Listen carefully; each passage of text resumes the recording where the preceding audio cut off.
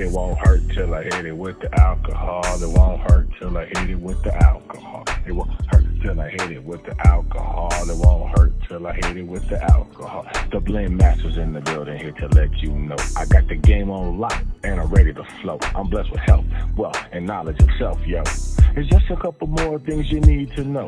I'm spiritually gifted, socially uplifted. Have you leaving here smarter than the clip that you kick it with? A certified baller that your bank can't check. Quit hacking me, homie, or I'ma check your neck. The king of the soft blends and two-top drop, and I be on it every day, so the shit don't stop. Chop it up is the name of my show, where I break it all down and tell you how it goes.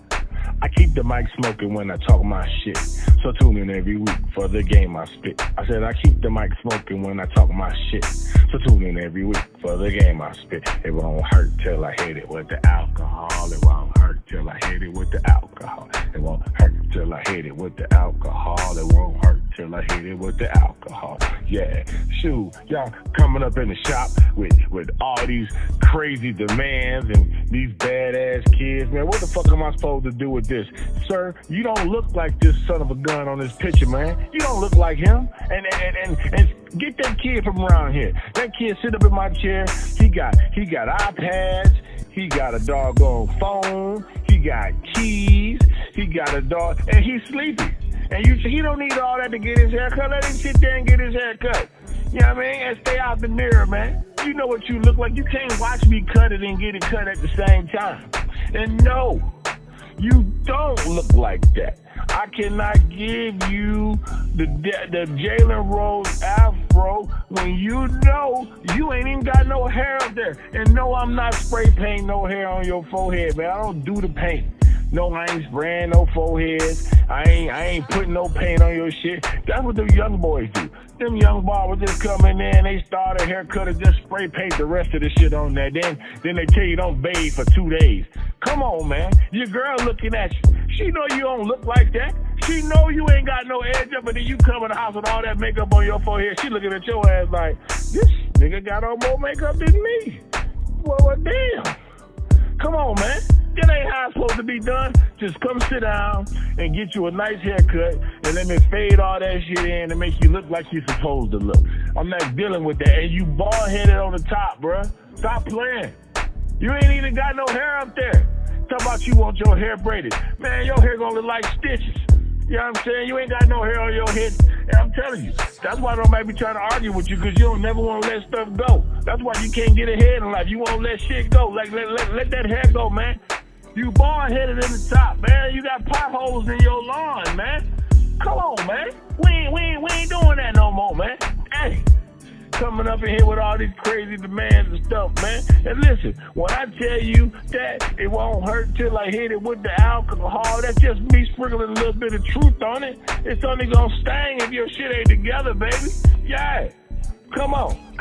It won't hurt till I hit it with the alcohol. It won't hurt till I hit it with the alcohol. It won't hurt till I hit it with the alcohol. It won't hurt till I hit it with the alcohol. That's right. It's happening. We're getting back here in the game. The world is opening up. The coronavirus is thinning out. And it's time for you to get that cut. Come on down and get with the Blend Master. That's right. Tate Barbering, the Blend Master. That's me. You can hit me up anytime. Area code 313-953-7326 for all your haircut questions, needs, and ideas. I'm the person you need to see. So you know you need to get with me. Holla at your boy. That's right. Tate Barbering.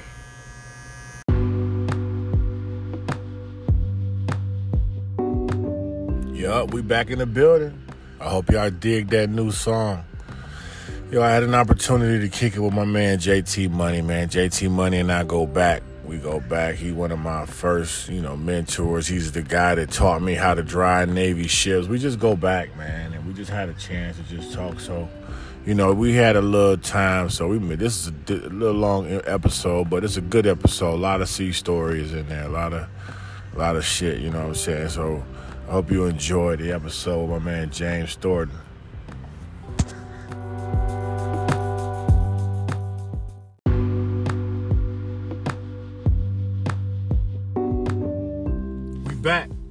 We are back in the building with another episode of Tate Barbering Presents Chop It Up, man. I am very excited.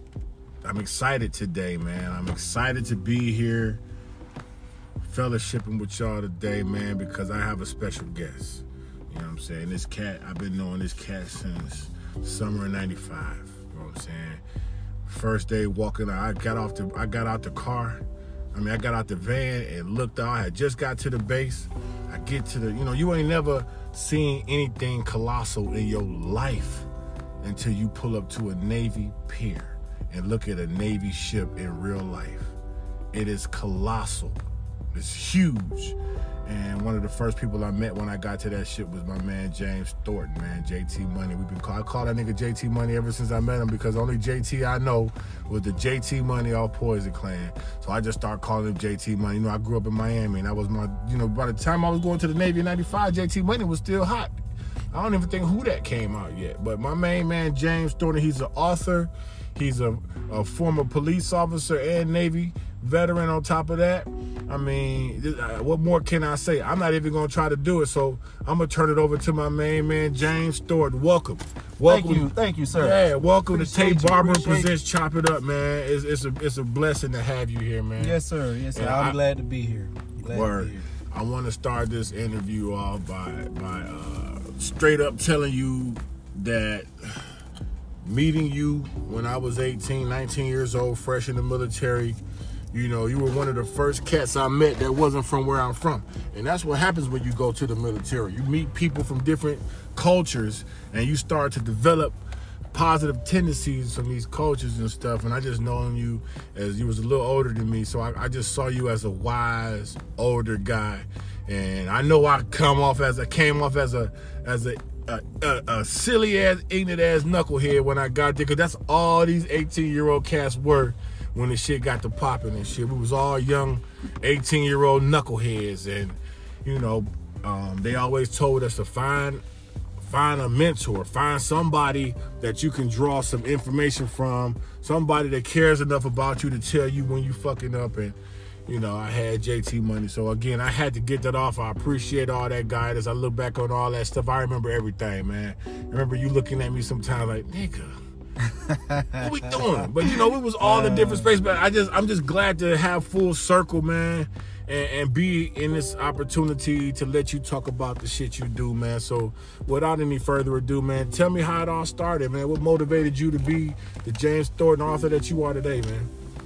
Life, trials, tribulations. That's the best formula. It's a lot of there was a lot of ups and downs. There were desires that were wanted. Some were achieved and some weren't.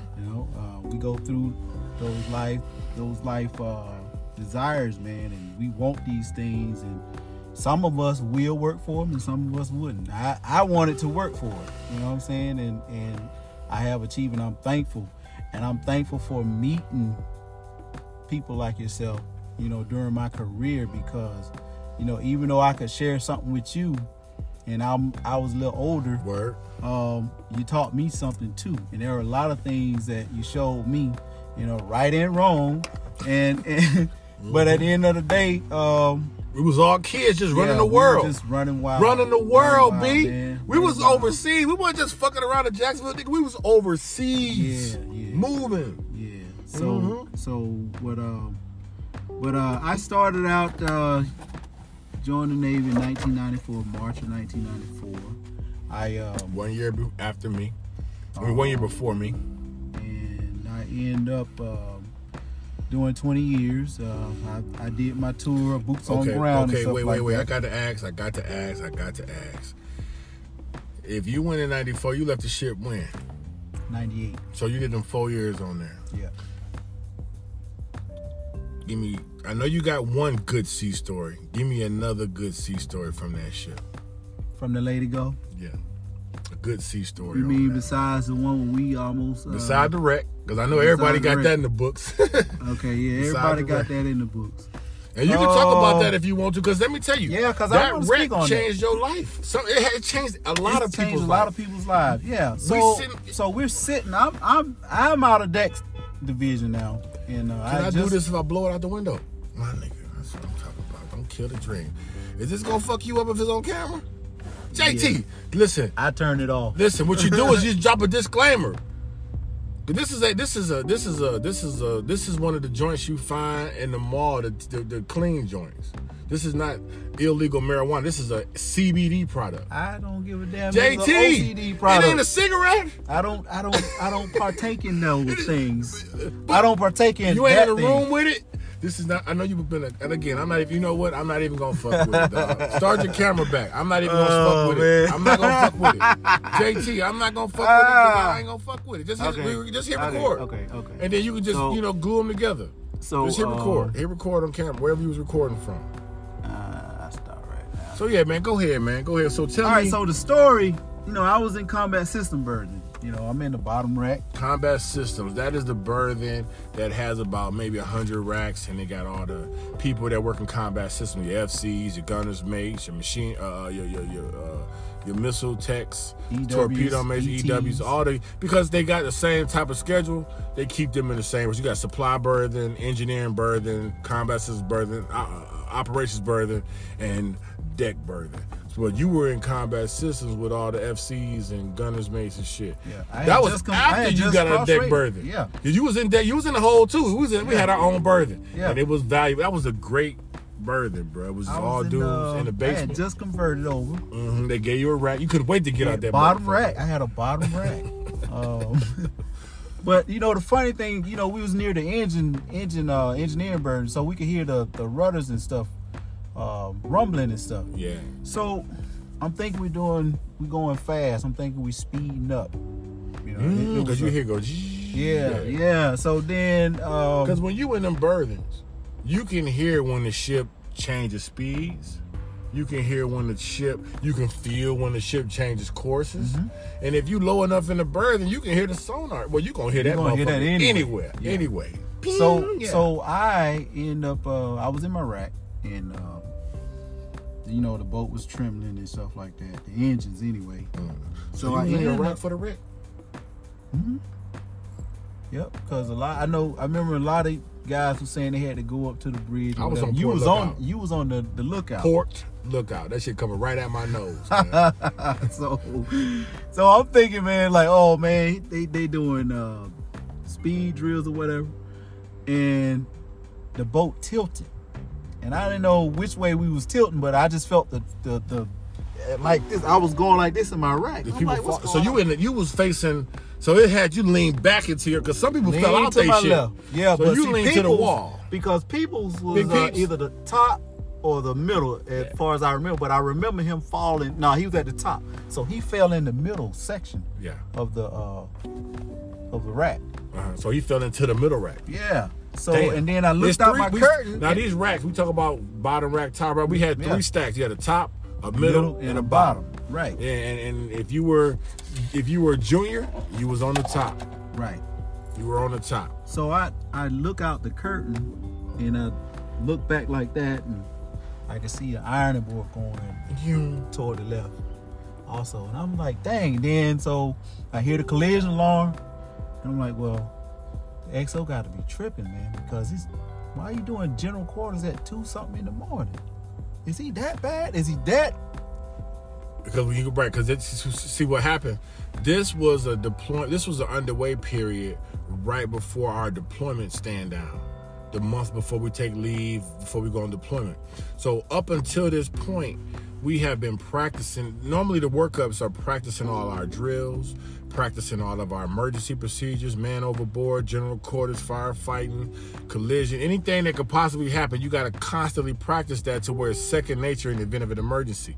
So for him to be hearing him say, he just said, what the hell? Because they do it too much, bro. Yeah.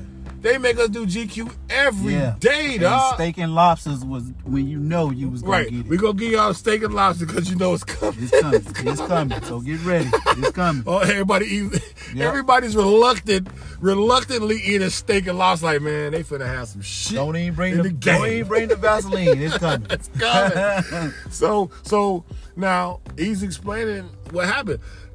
Top rack, middle rack, bottom rack.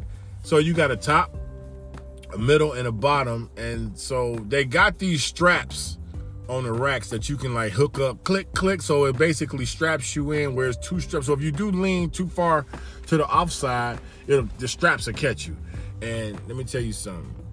If your rack is facing the right way, that is the best sleep that you'll ever get in your life. Tuck a couple boots up under your mattress if you ain't got no straps and just rock yourself to sleep. And when you walk in that berth in the middle of the night, it's all red lights, and you just hear the harmony of a bunch of motherfucking bears and they're snoring. Right, or somebody got stinking feet. Yeah, and it be cold as shit. So if you in a vet and you living with a military Navy vet, he likes to keep the thermostat on about 65.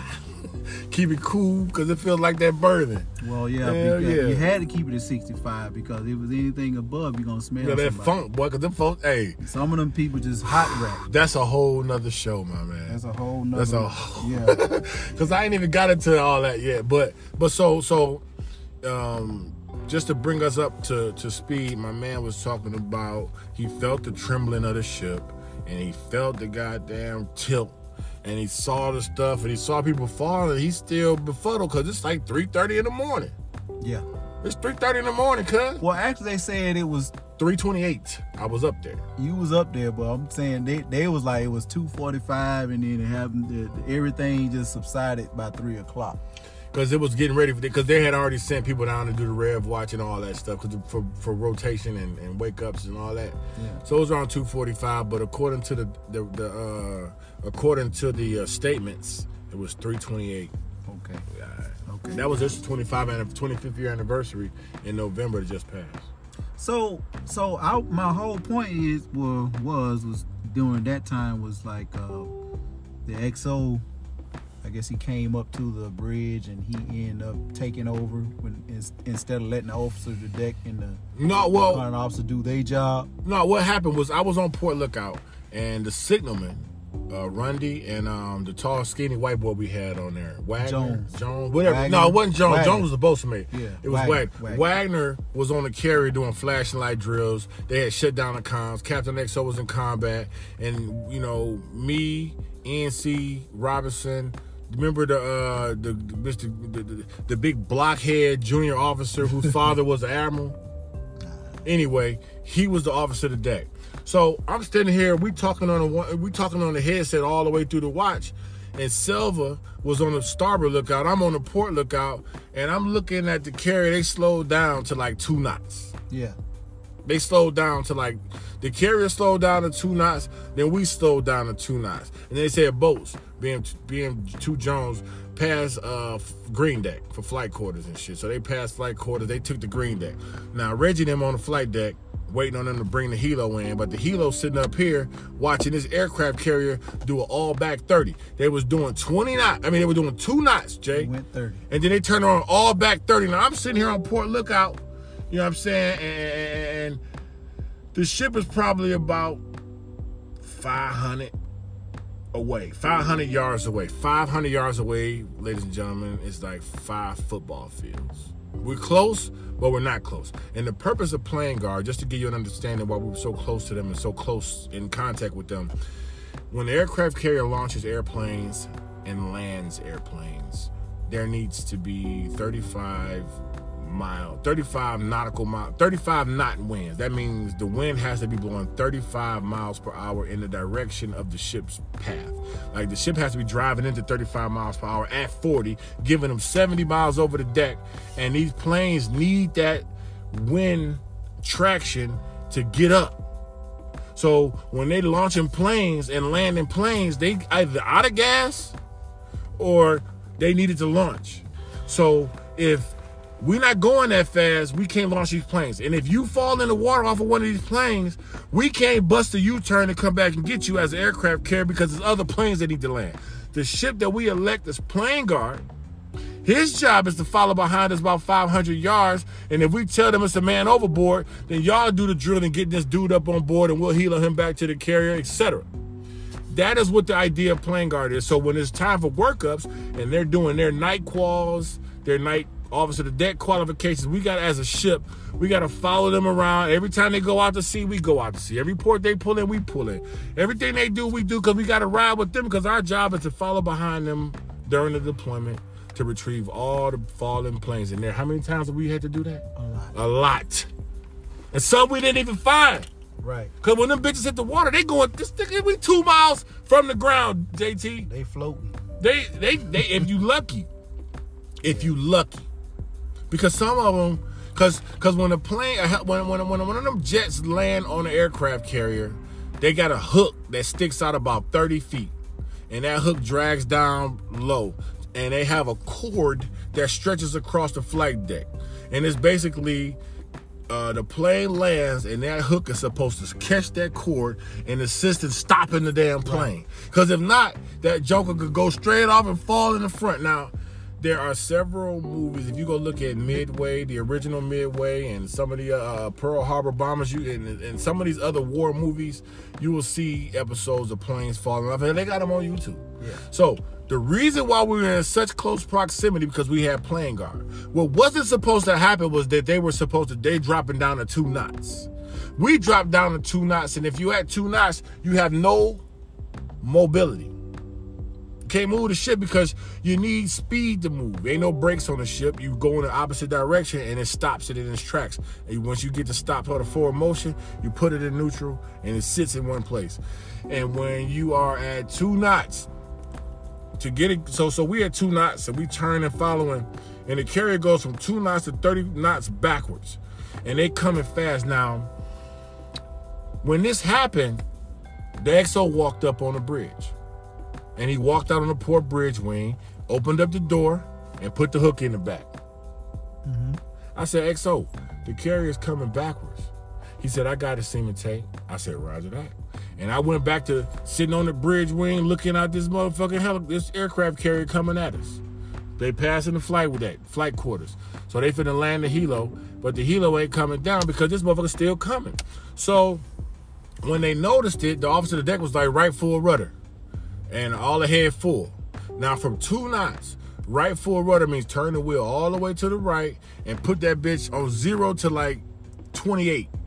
Now when you got it going at 28, this is not a car where it goes and take off.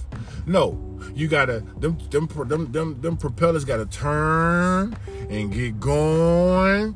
And once they get going, the bubbles start hitting and the rudder starts shifting, and then that bad boy get to creeping and turning, and then they finally get to moving. And so it's a good 3-minute move to get that bitch from 0 to even moving the direction you wanted to when you were at that speed. The carrier's coming back 30 knots per hour. Then the captain comes up. So at this point, it's at the building. And it looked like that fucking building, JT, when you were Port Lookout. Mm-hmm. You think the CGs are big. Wait till a carrier pull up on your ass. Mm. And you in reverse in the middle of the night in the doggone parking lot. So that joker pulled up. I'm looking like, so then the captain came upstairs. Mm-hmm. He come out of combat. You know how you come right up to behind the bridge wing. Mm-hmm. He come up right up behind the helmsman. You come right up. And in that door. And he came in, and what did the captain do? He shifted the rudder and put it in reverse. Mm. So you already trying to get that thing to start going forward with the propellers once you turn it on, and then the captain come and stop that momentum and put it in reverse and shift the rudder. Now, the rudder, they shift and it starts turning the opposite way. Now the bubbles got to go from going from behind us to up under the ship in front of us before we can start moving backwards. And that's, you figure that's a good 5-minute move. Right. And the ship just basically did this. Turned this way and then turned this way. The meantime, this bad boy coming. So when it was turning back, it came and hit. Boom. Now, right before it hit, I'm standing on Port Lookout. Coleman Landis came out that jump. He was poised. You know, he looked like Cleveland.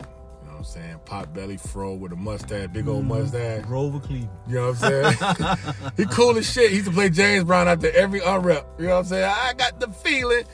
And he just standing there looking. He's got the chair in one hand and the rail in one hand. And he looked at me and said, see me take, you might want to step inside the bridge wing. And I'm standing in the doorway, B, because I'm like, I want to be out here with the captain, but I'm stepping in, and the shit is like the building. Then it's the cars right there. And then Shamak. And I didn't have to make the choice if I was going in that motherfucker or not, because it threw me from that door. I grabbed the top of the bridge. You know, the chart table had that little lip on the top. Grabbed that. Boom, snatched it off and slid all the way across the pilot house. Officer deck, junior officer the watch. I knocked them down like bowling pins. And I hit the doorway, and I ended up behind the Bright Bridge. Right. Rube was on the Bright Bridge. OS3 Robinson at the time. So me and him he stood up on the Bright Bridge. I'm getting up off the floor, and we walked to the front of the bridge just to see the fucking aircraft carrier pull off, and we saw the front of the ship standing up like that. So I instantly knew we wasn't finna sink from when I saw that.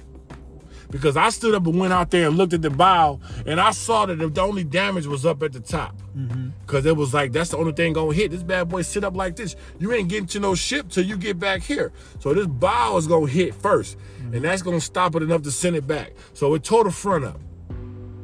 And so I'm like, oh snap. Yeah, that front was looking like that. Yeah, it was flipped up. So we called GQ. They had Zebra set, 3 minutes? Fastest Zebra setting time in Navy history, my man. Huh. When they heard that, so you and them, what the fuck is he running the GQ drill? Just trash, man. Damn, I'm tired of this XO. I went and walked up to the gun mount. What was your GQ at? Oh yeah, you was up there napping. That's what y'all So doing. nah, we wasn't on watch. We was like they was on watch in 51 and somebody else was in 52. I just went to 52 and they was on the comms listening in. Then I went back to my rack. I didn't until we had that muster that Make sure we know everybody was there. Okay. Because I think one person got hurt, and that, far as like a sprain of arm or something like that.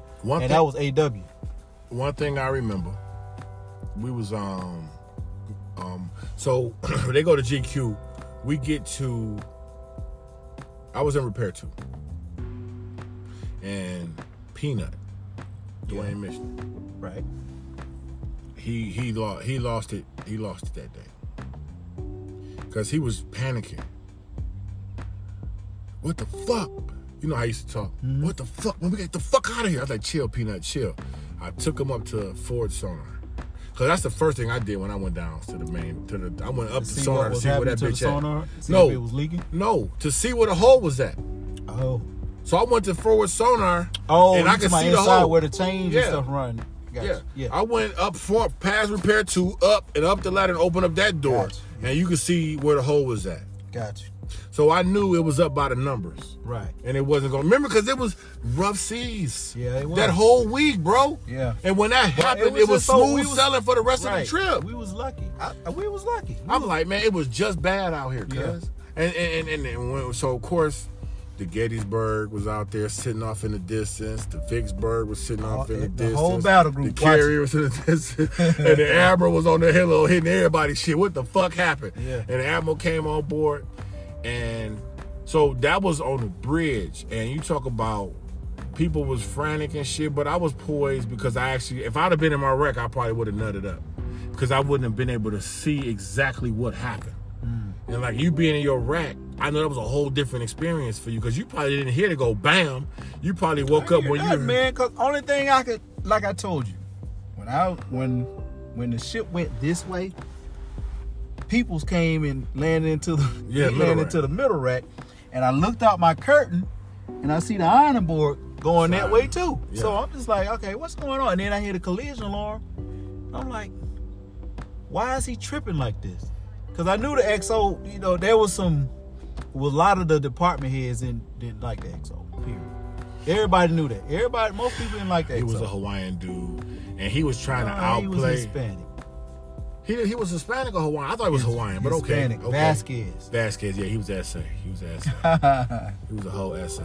But the thing is that he, according to what other sailors was speaking, he was the the brunt of the whole thing. It was his idea to secure the comms. Right. Well, they secured comms for practice. It was his idea also to take control of the bridge. He did take control of the bridge. This is XO out the deck. And then they was wondering where the captain was.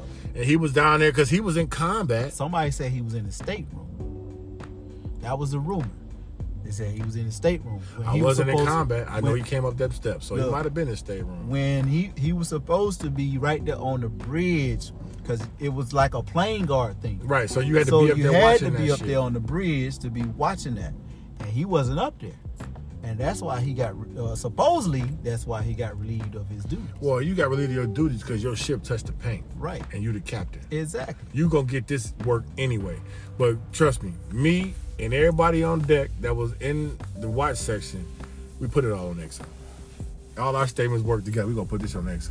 Yeah, because he was not a people's person. So right. You can expect your people but to is that the XO role? Have your back. Is that the XO's role? Executive officer, man, I gotta put it down. Period. Field day, clean this shit up. But you know, I heard one day we was coming from, it might have been GQ, and I heard the captain say out of his mouth to the XO, "This is your ship. You run it how you want it." Now, why would I tell you that? That's the XO job. You right. As the captain, you the liaison between the brass and the ship. XO got to do all the work. Captain got to do all the thinking. But just like you would have a woman run the household, even though you're the husband, she got to run the household. My point is this, though. If he had to feel some kind of way, bro, as to Coleman. Yeah, he had to feel some kind of way. To just say that to him, because how many XOs have you dealt with? Haven't they all been that way though? No. You've had cool. I've had a couple cool XOs. No, the XO before him was cool. And Captain Wren. That was the one before Coleman Land. You was there, right? He was the pretty much the head honcho. Landers hadn't been there that long. He hadn't, because I got there August 3rd, 1995. And we had a change of command ceremony, like I think a week or maybe 2 weeks after. Which is why y'all was at Charlie Pier. Yeah. Y'all was at Charlie Pier when I pulled up. No, y'all wasn't at Charlie Pier. Y'all was at Bravo Pier behind the McDonald's. Cause we was Pier Bravo. We was like when Captain Wren was captain, we was like, he was the senior captain of the whole battle group. Man, I just remember my first day on that. So and then again, like, this is all talk, speculation, but they were saying that Captain Landers was the junior captain. He was like the newest of the captains. Newest of the captains, yeah. Man, Coleman Landers was a cool brother. He was cool. I mean, he was definitely cool, man. But he was real. The first day I remember being on that ship. He had a heart. The first day I was on that ship, I had just got there. The day I checked on that motherfucker, I had fell in love with this girl in boot camp. Met a girl in boot camp. I didn't meet her in boot camp. I met her at A school. And she was a signalman. I was in quartermaster school. And she was from Greenville, North Click. I ain't gonna say the girl name, but we got the fucking in boot camp, and then basically, we ended up getting hotels in Orlando and fucking around and stuff. And then she came to Detroit and met my moms, and we actually kicked it in Detroit, and then like she came to Jacksonville when I was checking on board the ship. Mm-hmm. And we had a muster. I think we were getting underway at nighttime. Mm-hmm. Or we had a fast cruise. But whatever the case may be, I think it was a fast cruise. We had to come back to the ship at nighttime. Mm-hmm. And we had a muster. So the girl came back with me.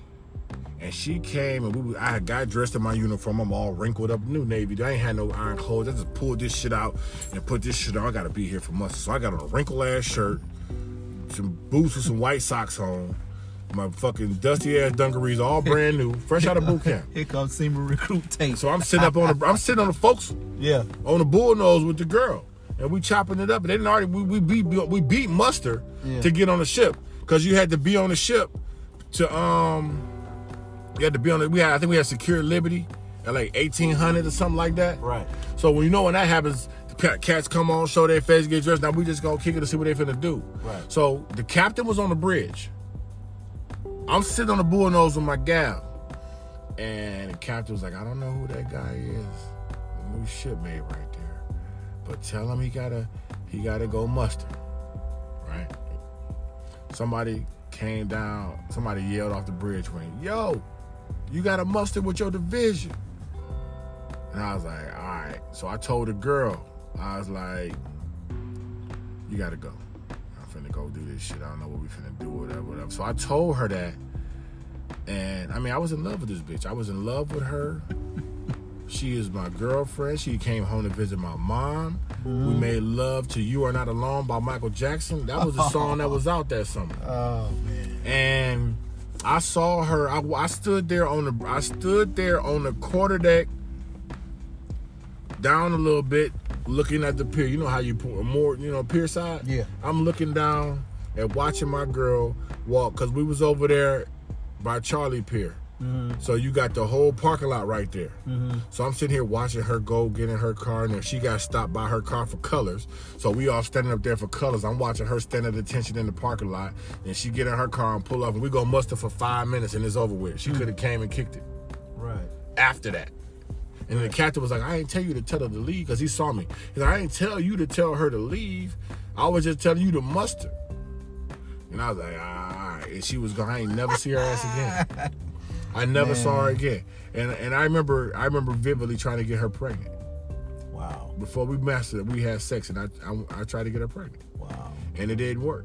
Wow. And she went back home and got a divorce and everything, and then, she went on with her life. But she was with a dude that was abusive, and she'd come to boot camp with all these motherfucking stories and shit. But long story short, that was a moment I'll never forget. And he was so cool about it, because he came down to the bridge. I ain't tell you to send her home. I just wanted you to go make sure you checked in with your division. I said, well, that ain't how the message got to me, sir.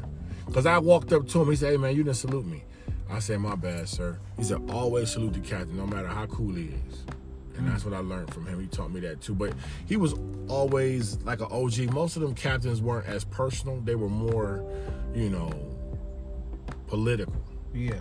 Coleman was an OG black dude that was like, he might slip you some game if if ain't a lot of people around. He was just a down-to-earth cat. Never a jerk. Did he ever put anybody on restriction? Yeah, he did. He even put Mathis on restriction. He put Mad Dog on there? Mathis went home. He had issues. He went home, and he missed. He got back, and he was UA, so he didn't come back when he was supposed to. And so the day he did go to Mass, Captain gave him, busted him down to E2, I think. Wow. And gave him 30 days or 45 days. And that's when I met him.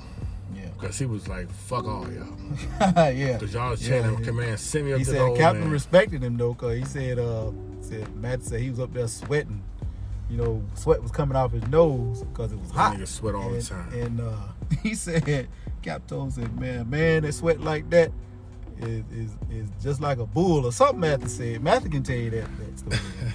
But he said it was just a sign of, it was a sign of respect. You know what I'm saying? He treated him as not like if he was 18 or 19. Right. But he knew he was a grown-ass man. He knew he was grown, yeah. And that was another thing, man. Like I said, man, I don't really want to... We could talk all day about the USS Late Takeoff, man. There's so many things. Yeah, it's a lot, but, we had some good times. We had some good times, good deployments. My first deployment was an all-male deployment. Yeah. That was my favorite deployment, because it was a deployment full of dudes that was about that shit. It was straight. It was straight up. Wasn't no flaking and perpetrating. Wasn't no whole shit. It was sucker MCs, but it wasn't no. It wasn't no. You know what I'm saying? Yeah. No. Because I say that because in comparison, the next deployment they were outfitted for females. Yeah. And you talk about what a mess deck used to be, a conversation about football, and it turned into Applebee's. Them dudes was on dates every child, dog. Like, for real? Like, we don't talk about this shit no more. Goddamn. Well, I remember when the first group of females checked on board, which was Black. Yeah. And the other girl that got pregnant, she got when we got to Rhode Island, she got pregnant and she had to be flown off. I forgot her name, but I remember how the OSs was acting. Like they was dimes. Cause them OSs was caking with their ass. But they made us fill out, we was so gangster. They made us fill out page 13. Like, you can't be touching these bitches. You can't be disrespectful to these hoes. You can't be goddamn asking for no pussy. You can't be asking for no nothing. If you get caught fucking, so remember they had a sign on page 13. Like, we know how you niggas is. We know. I was like, this is a ship full of pirates, yo. You gonna bring some damies on here? Right. And what? They was wild as fuck themselves. Right. They came on that motherfucker choosing too. Yeah. They came on there choosing because they was like, see, you was gone by the time we was getting ready to go on that deployment, but they'd made their choice. Yeah. They wasn't finna go on a deployment and not had no choices. You know what I'm saying? Mm-hmm. So I mean, How that did was that fare out? Like when they went on deployment with y'all, it was a lot of chaos, or just like a regular deployment. Well, I got chose. It was a couple of bad Damians on there, but it was one on there. She was I ain't gonna say her name, but she was a QM.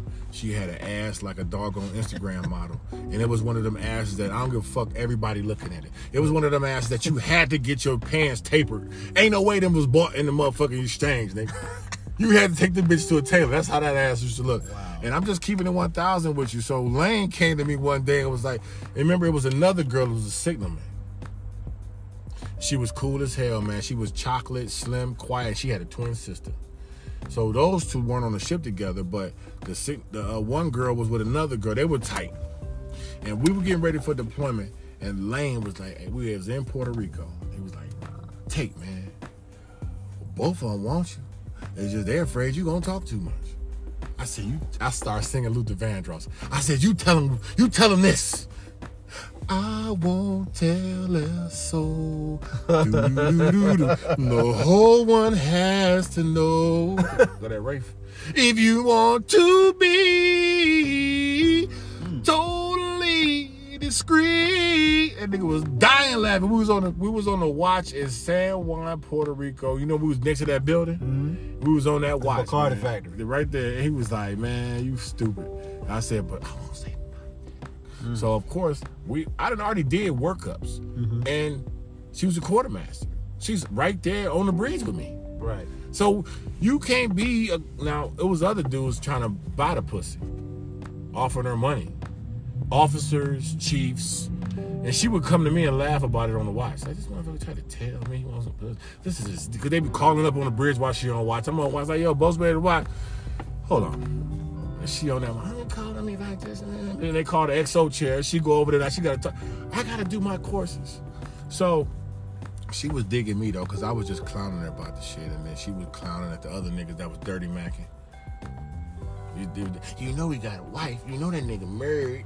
But I was married to the devil. You understand me?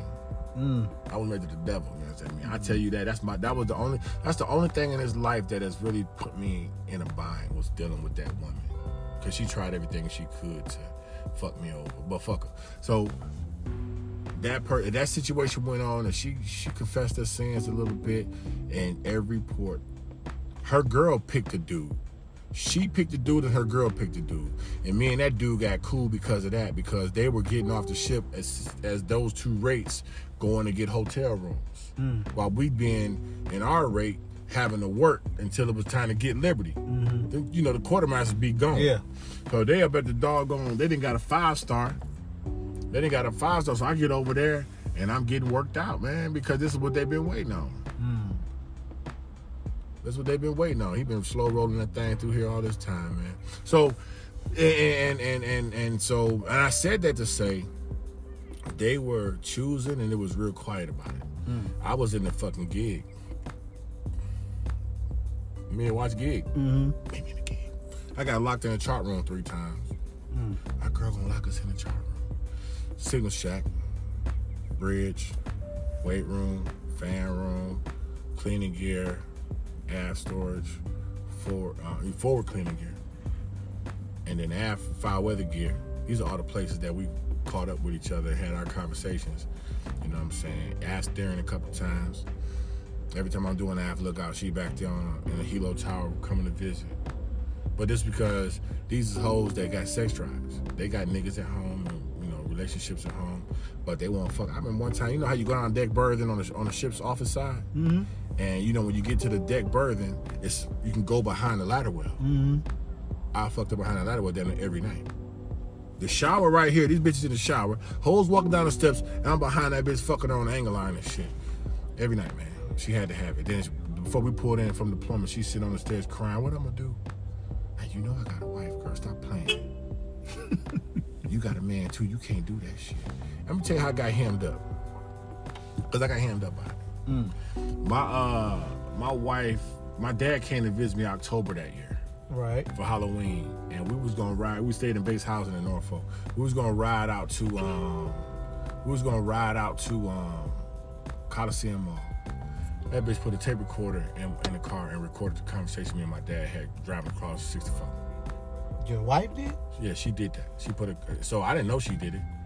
So she came back in, and she didn't say nothing because I was taking my dad to the airport after that. So she put it back in the car again and tried to record another conversation. And that's when I found the tape and kept the tape and listened to it. Like, this bitch recorded our whole conversation. So I got both of the conversations, and you know what I'm saying? But I was like, damn. I mean, again, you know, I was a young boy. That was 25 years ago. But, I mean, I've been through my shit. I don't give a fuck. And, it, you know, trust me, it led to that. But I was a victim of all that shit. I ain't tripping. I enjoyed it. And I'm when you say you was a victim of all that, what do you mean like you was a victim? You mean of her triflingness, or you just like you weren't I was thinking right? I was a nutcase before I came to the Navy. Okay. I came to the Navy to cleanse my soul.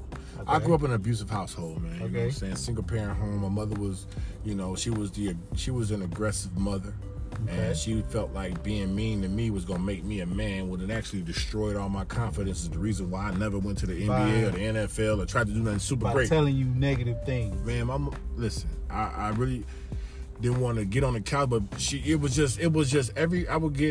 my mother would have to drive us to school 30 miles per hour. I mean, 30 miles from our house to the schoolhouse. Every day, down Grand River, pick up my cousin and do traffic, then weave through the neighborhood and get up to the school and drop us off. I would get cursed out from home all the way to school.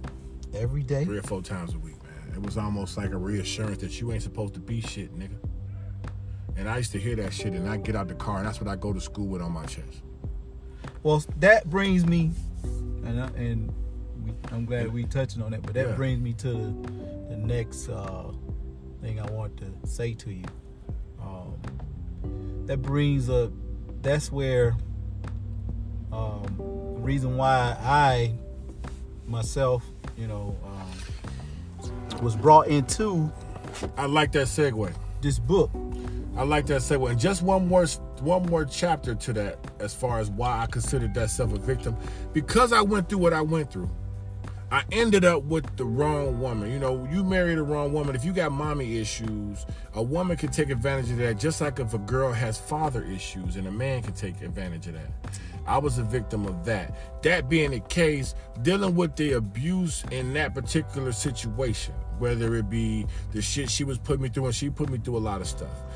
Needing an escape from it, you know what I'm saying? I took the bait of being, I was tempted by the temptation of a little bit more peace, and somebody was actually, being aggressive towards me about their attraction.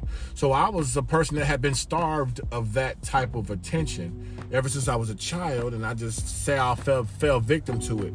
And it was all a plan, because she chose me because she thought I was going to stay this young dumbass nigga. Mm-hmm. And she thought that she was going to be able to manipulate me into being this clown for her. Mm-hmm. But see, the thing about it, going to the ship every day, talking to dudes like you and the other older guys like Lane and Reggie and all the dudes, I could name 1,000 of them, that just listening to y'all and just hearing from y'all every day was another day of growth. You go back to work. Yeah. Every day. And so by the time I was 21, I'm like, I don't need to be here, though. I'm with the wrong person. But you're never going to understand none of those things I mean, not you per se, because you start to understand what it is that you was dealing with. But what I'm saying is that you have a lot of young black males out there coming up, and they're dealing. Some of them are dealing with some of the same issues, and then our queens, a lot of times they try to figure out what's wrong with this man. You know what I'm saying? What's wrong with this dude? You know, and not knowing that not only he got to go outside and he got to deal with the society, the world. You know, he's got to deal with the world, but now he's got to come back and, you know, hear you talk or complain, or, you know, whatever it is you got to do, whatever it is you need. You know what I'm saying? And not saying that he won't provide what you need, because he's a good fellow, right? Right. But again, though, he's in this relationship. He's in this relationship with you because he wants to be that person. Exactly. See, that was a time where I wanted to be. When my relationships, I had good relationships, I had bad relationships. The bad ones, because I wanted to be. Even before my marriage now, you know, I wanted somebody to like me, you know, because I was always being told I wasn't going to be this, I wasn't going to be that. And it wasn't because I did something wrong. It was because of something my father didn't do. My father wasn't there. So I couldn't say, hey, Dad, hey. Give me some answers. So what I want to, you know, go and hang out with this girl here. So what's the deal with, you know, what should I had, you know, I had my uncles and everybody like that, but it's nothing like coming from your dad. That wasn't nurturing enough for you to get the information. So guess what? By the time I decided to settle down, it caused there was a whole lot of mental aspects. You know what I'm saying? That's a deep statement right there. There's a lot of mental aspects. Definitely. Because here I still have my mother, and she's telling me days that she's really upset with me or angry with me, you know, because I done did something stupid.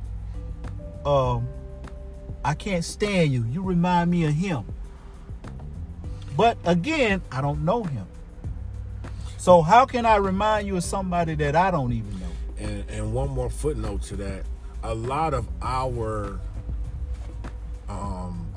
fates are predetermined based upon some shit that our mothers went through, or your girl's mother went through, or our fathers went through. But I say that because, let's say you're dealing with a woman, and because because her father wasn't a certain way to her mother to benefit her,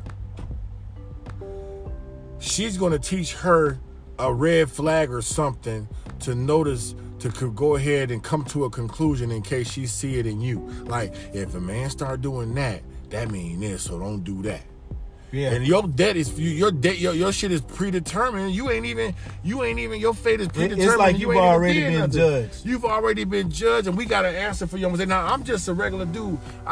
Let's say a girl you was with was getting cheated on a lot because a nigga said he stayed to work late and he was at the Regal Beagle. Then you actually gotta stay at work late. And she tripped the fuck out because I gotta stay at work late. You know what?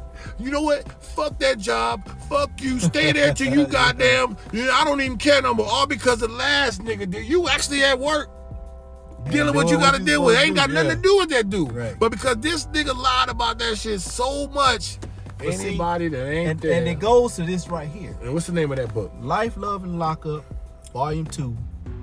My Pain Became My Character, by my curator, my sweet sister, Michelle Lovett. And Michelle, you know, that's my wife's best friend, you know, and we have grown a bond, a family bond, you know what I'm saying, with family. So when she came, first she went to my wife, you know, you got to get my queen's permission. Definitely. And then she came to me and say, hey, I want you to be a part of this project. Right. And it's all male project. I said, okay. And there are other guys in here that are telling their story. And I'm talking about, these stories are emotional, but we're talking about black men telling their stories about what they went through and what they had to deal with to bring them to a big a good character. You know what I'm saying? Like, we've done so many things as black males, and we hold them in. It's like I told you the other day. You was talking about, it was something you were saying, and I told you about pride. Pride tends to take all of that good stuff that you desire and you want to do, and somebody good come along and say, hey, well, I think you should do this. You be like, no, hell no, I ain't doing that. You know, that's pride. You know what I'm saying? Instead of being open about your situation, right, about the situation or whatever they're trying to get you to do. Definitely. Instead of being open. So with that saying, we have a lot of brothers out there that will not, and there's some brothers today that will not share their experiences or will not open up. And because I open up, because this guy opened up, because you open up, that makes you different. You see what I'm saying? It doesn't make you different. It's a cure to your mental health that's bothering you, that's holding you back, that's got you in bondage. We have to come out of bondage, this spiritual bondage it's like a cloud that's hovering over you.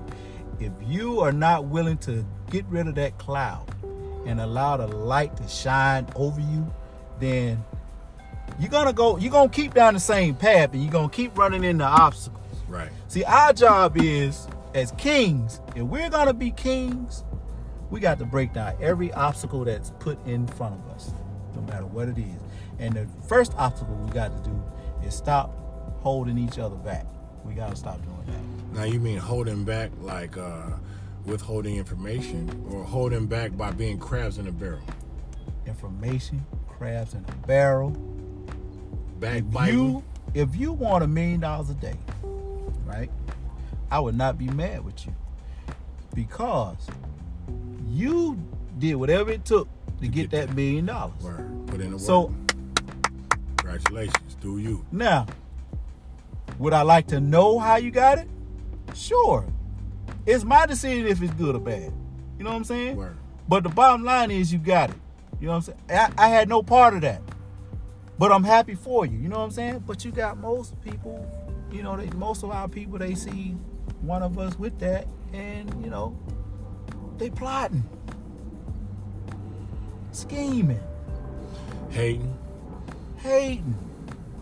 you know. So with that being said, man,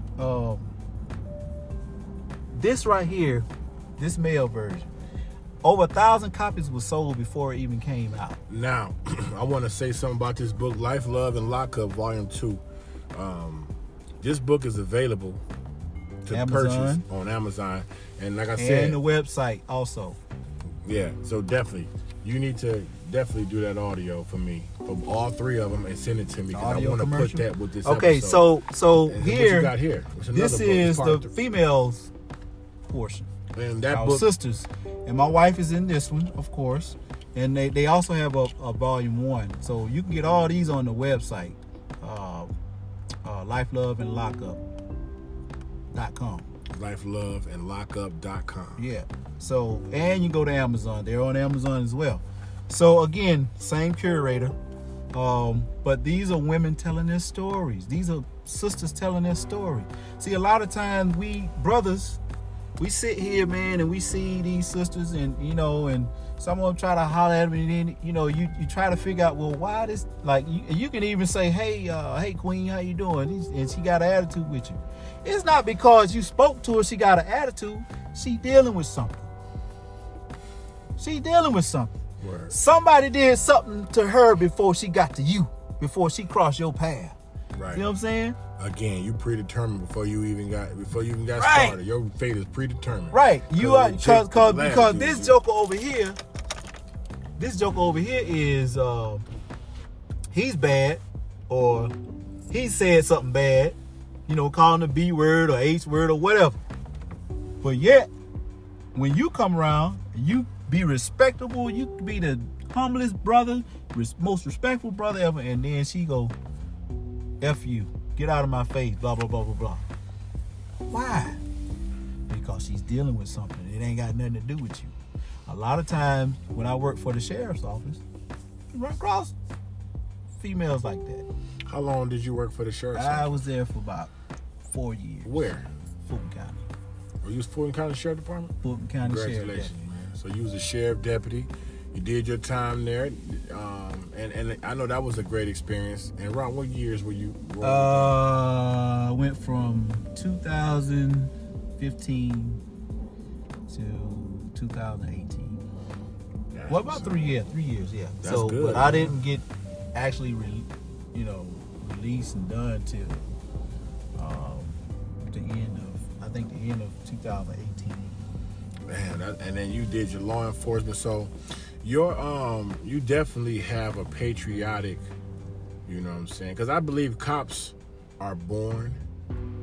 You know what I'm saying? But it all starts from childhood. My childhood, I would see the fire truck roll around. And I was like, hey, man, I want to be a fireman. Our little kids. That's what I want to be a fireman. I want to be a policeman. Man, there are 5 professions that are born and not made. You got a teacher is born. So you have to care about somebody enough to have patience with their ignorance to help develop their wisdom. As firefighters, you have to be, it has to be a voluntary job for you to run into a burning building when people running out. Yeah. And a police officer, it should be in you to want to defend, weak people against crime. Yeah. And protect your neighborhood. That all comes from pride, patriotism. And I believe, and that's why they don't pay those people grand amounts of money, because if they started paying goddamn cops $500,000 a year, everybody would be a cop and there really won't be no law enforcement. But see, let me tell you something about that side of the fence. There are people, and I'm not talking about all officers, police officers, but there are some that are just they sneak through the crevices, right? They sneak through the cracks. So it's like, okay, you see all these killings out here of black people. I heard somebody say one time, well, they always talking about Black Lives Matter, but all lives matter. Okay, yeah, but all lives matter, but why are black people getting messed with? Why? Now, I know the answer to that. But this is a thing where the government themselves, and I'm talking about the local government, these cops that come in and apply and do the psyche valves and stuff like that, they lie on the test a lot of times. They lie on the test. And like I even seen, before you go on, I was told personally that when there was a guy that came in to do the psyche valve, and they asked him a question because, when in the sheriff department, you have to work in the jail before you go anywhere else. So they asked the guy, they said, hey, if an inmate spit on you, what would you do? You know what was out of his mouth? What? I'll shoot him. Oh no, you got to go. You got to go. You got to go. And that's why I couldn't be a cop. Because, but I'm sure, I don't know, was he thinking rationally? I don't know if he thinking that was a trick question or what. But I guess he thought the answer he gave, it was going to let him pass. No, that doesn't let you pass. Because you, in that profession, I don't care what color you are, if Charles Manson stand there and told you he was going to go and have sex with your mom, you got to have thick skin, bro. You definitely have to have thick skin. You got to have thick skin. You in there with all the maniacs. They crazy. They definitely crazy. And to be there, you have to have a little self-control. Because if you play crazy with them, you're going to be in there with them. You going and that's just, it's like playing roulette. It's like playing roulette. But these officers, and it's this new generation that are coming in, and I got a gun, I got a badge, and can't nobody tell me nothing. Yes, they can. Yes, they can. Can't nobody tell me, yes, they can. You ever report dirty cops? No, I didn't. I never had the chance to. You haven't ever seen anything dirty from police officers? No, because I wasn't on the street. I mean, I was in the courthouse, and I was in the hospital. I was doing transportation, and I was worked in the jail. Now, have I had encounters with inmates? Yeah, I have. and we can talk about that on another segment. But the thing is though, when it comes to just life itself, and it's like I told you, I felt like looking back at all my achievements and all of my disappointments. I've been married 5 times, and 4 of those wives were my career. 3 of them was my career. Well, 4 of them was my career, and of course, there's the actual ex-wife. But what I'm saying is this: you can become so consumed about what you want to do when you have loved ones. They understand what you're doing, but they also they want that quality time with you. They value that quality time. When you spend time, when you spend time with your children, your wife, that's value. That's better than money. It is better than money. We have, it's the rich man, poor man syndrome. The poor man is rich as far as his mentality. He's rich because he's a person that understands that I gotta go home and spend time with my family. I gotta go home and chill. I gotta go home and relax. Rich man, he all about getting that mighty dollar, and he gonna give that money. He gonna give it sometimes. He gonna give it and say, hey, you know what? Have a good time. But you got nobody with you to enjoy that with, because you're sitting in your office and you're on the computer, or you're having so many business meetings. Right. You're not even wondering what's going on over here. Little Jimmy might be over here hurting. You know what I'm saying? He probably got bullied at school. But dad would never know, because dad's always on a Zoom, or dad's always on the road. And that's a hurtful thing. Yeah, that can and see, and I could go so many different directions with that, and I really want to keep it in the pocket you got it in, and it's definitely important. But see, here's my thing, man. Life, love, and lockup is about understanding, how you. Yeah, it's almost like it's about understanding It's about understanding the growth into the understanding of okay. I understand that, like, you go through stuff, you become victim, and you have a trouble situation, but it's the path to survival through. And I say survival, I mean mental survival. Your therapy, your change of your diets, changes of your crowd, changes of your friend list, talking to people, developing more self-love, the things that you have to deal with on the way out of a tremendous situation like that is that growth process right there is the formula. There's 3 things. You got life, what people go through, right? Good or bad. Mm-hmm. Then you got love, which is your surroundings, people that love you, and your family loves you, your friends love you. You love things and you love people. And then there's lockup, which you have a mental lockup and you have a physical lockup. That's dope. And the physical lockup portion is, of course, we know it's jail. It could be just the fact that somebody mistakenly locked you in a closet and caused you to have a mental breakdown. Right. But we deal with and as far as the mental aspect, you have a big old bubble, mm-hmm. right? And inside that bubble, when you looking at somebody from the outside thinking that they good, they look normal, but the mental aspect in that bubble, inside that bubble, they're dealing with depression, anxiety, post-traumatic stress disorder. They're dealing with abuse, verbal or sexual.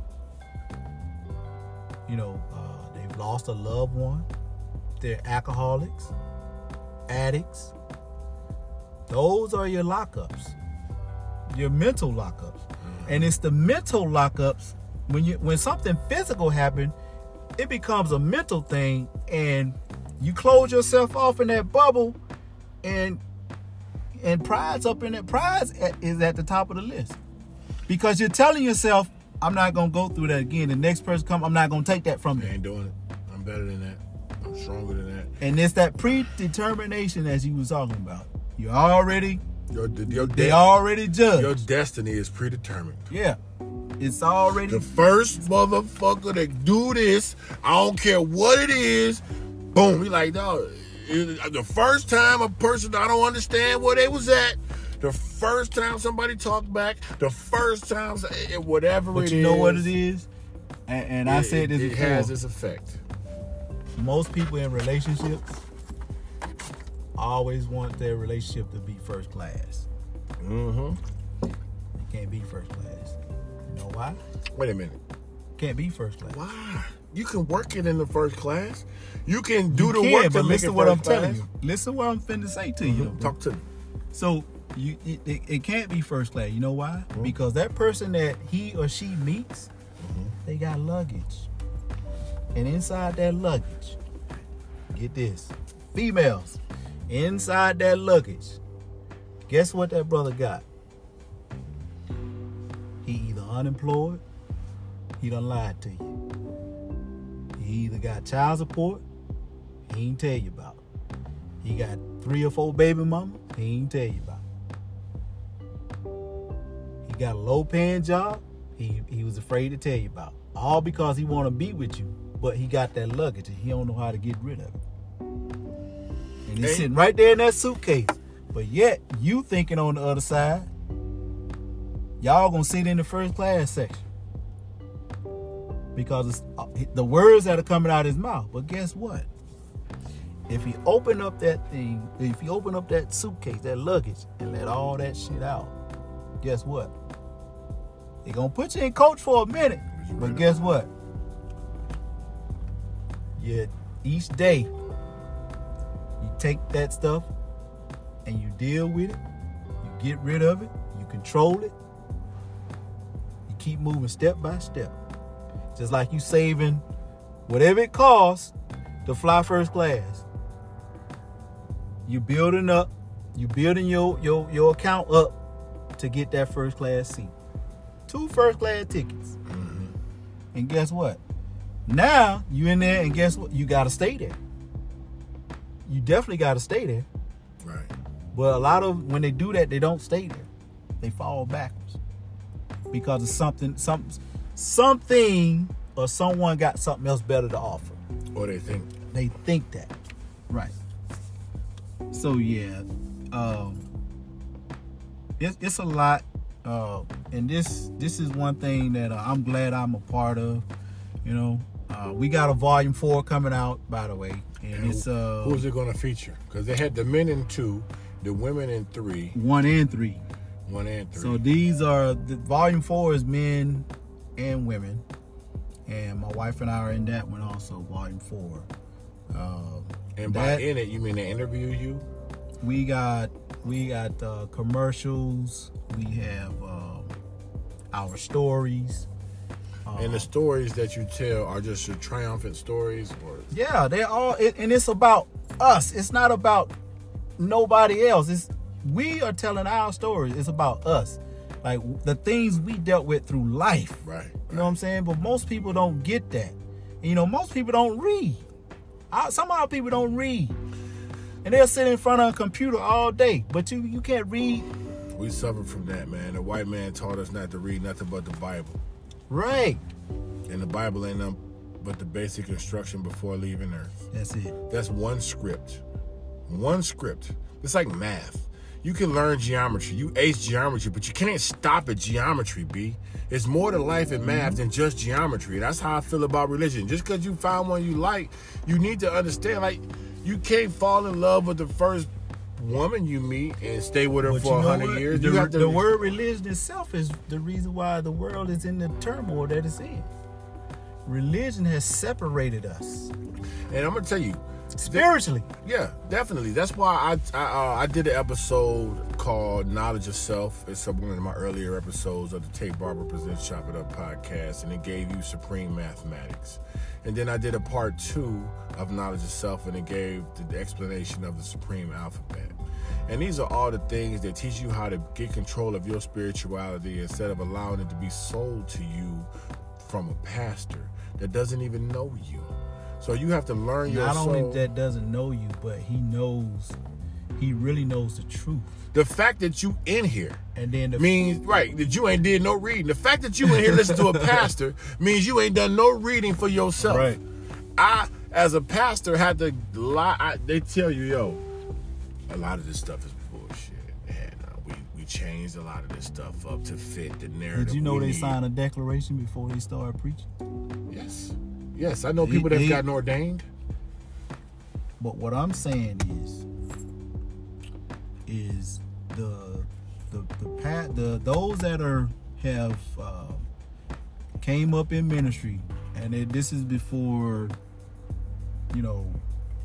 I think this is before this generation, but maybe it's during this generation.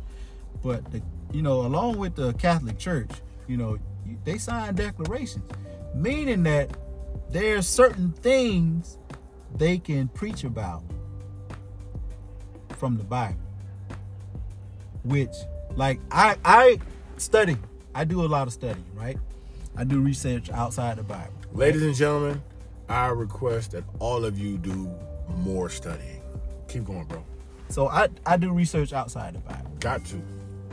So there's a part in there that says women not supposed to talk or speak or whatever.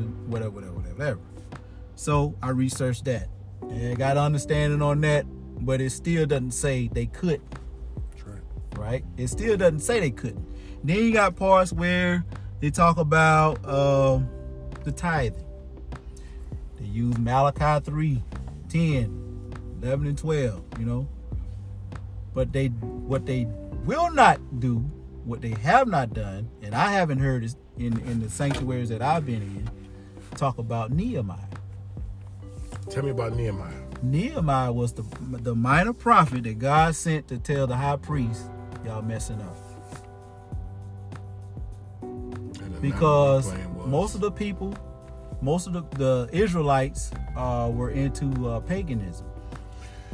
Definitely. And there's a lot of stories about that. Christmas was a pagan holiday. We can go on for days. But go ahead. So, and then, but it's just a point in doing your research and trying to understand why is they saying, will a man rob God, blah, blah, blah.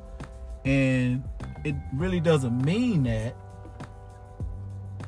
Malachi I don't think he was referring to men actually robbing God. I think he was referring to what Nehemiah was doing for God, what God had instructed him to do. That's just my opinion. Well, when the pastor say, well, before he started talking his tithe and offering stuff, he come off a song and the pastor come up there and he wipe his sweat out. Well, a man robbed God.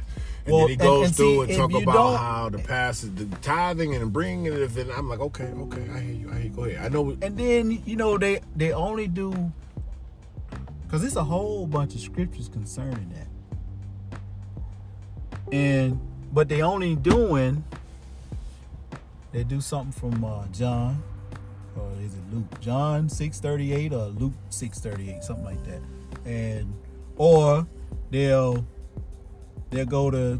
stay between the end of the Old Testament to New Testament. If you look at a sermon today, it's still talking about blessings, right? But blessings, your blessing is sitting right here talking to me. Word. My blessing is being reunited, talking to you. Exactly. That's my blessing. My blessing was getting up this morning, being able to go out with my wife. They say that spirituality. People talk a lot about Zodiac, right? People say, I don't listen to Zodiac, I don't read into that and all that. That's real. Zodiac is real, but the thing is, a lot of people don't understand Zodiac signs and the personality traits of the Zodiac signs because a lot of them have dealt to turn it into sorcery.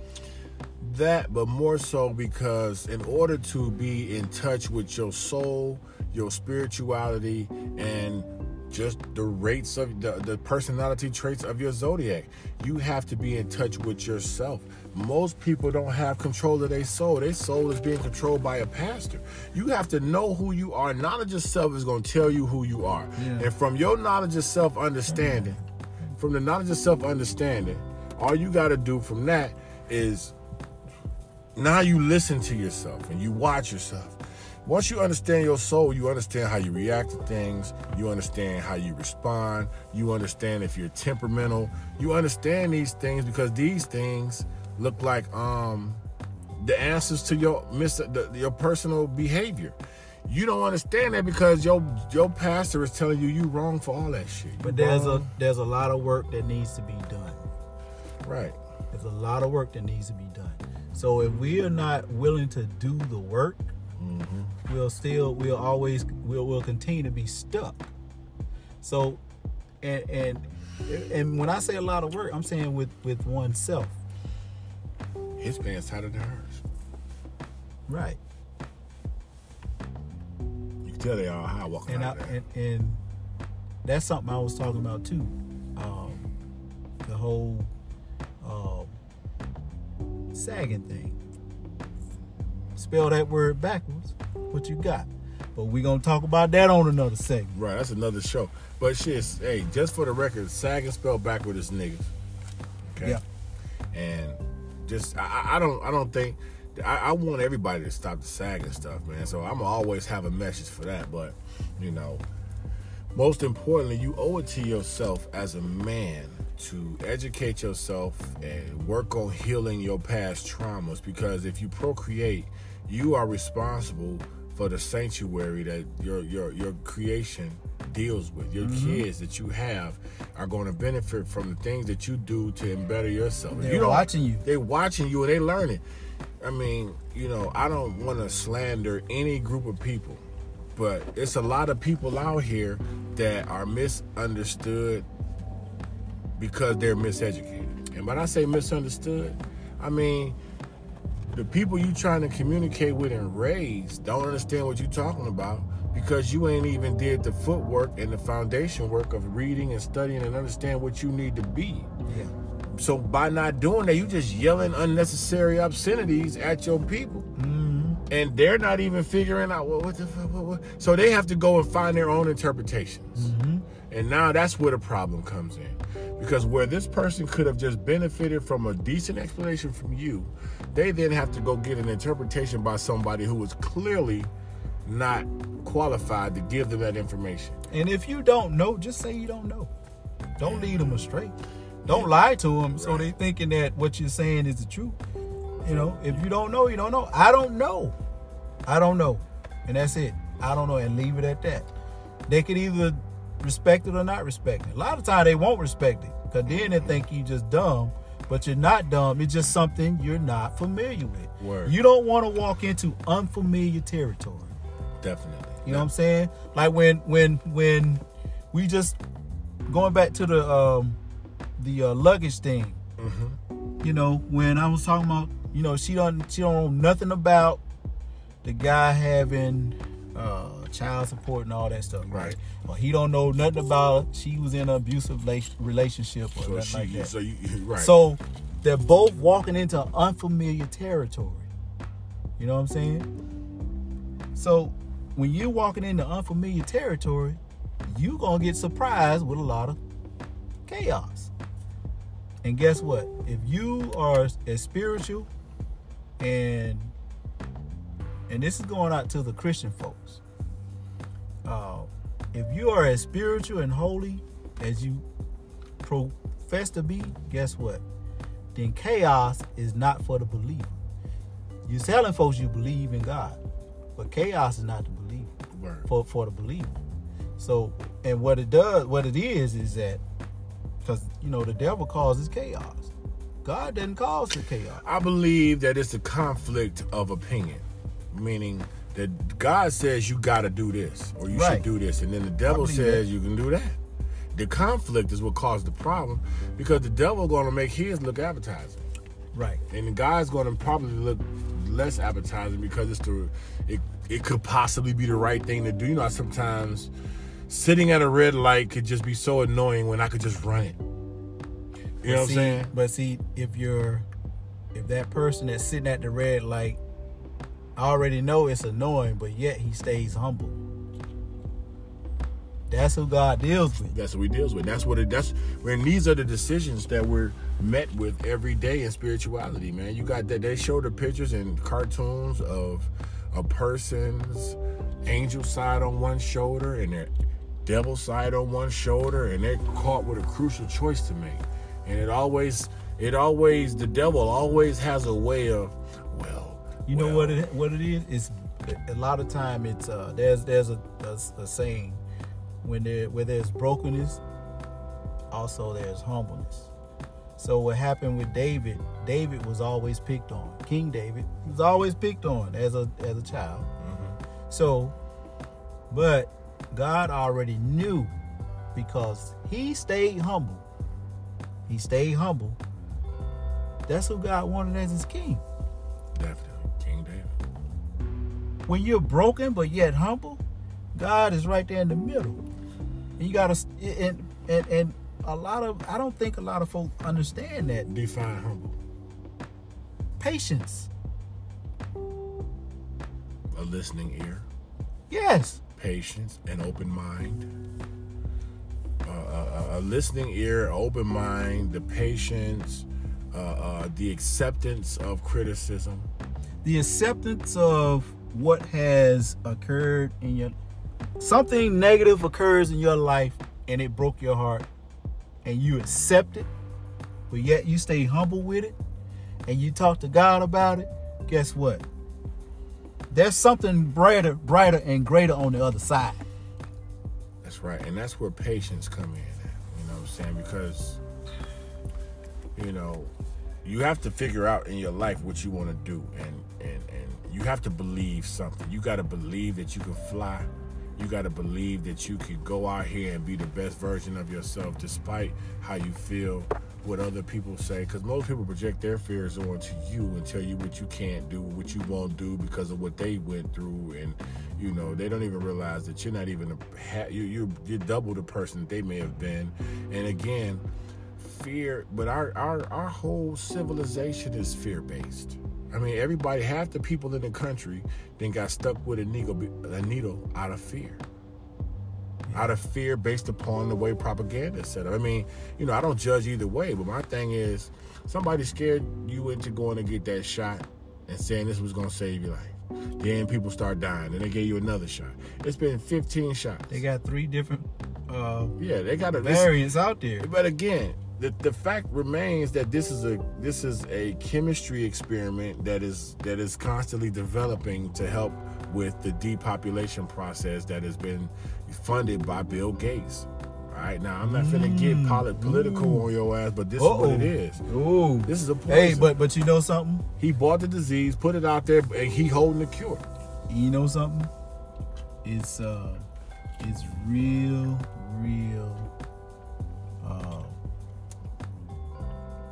bad when you say that to some people and they go prove it.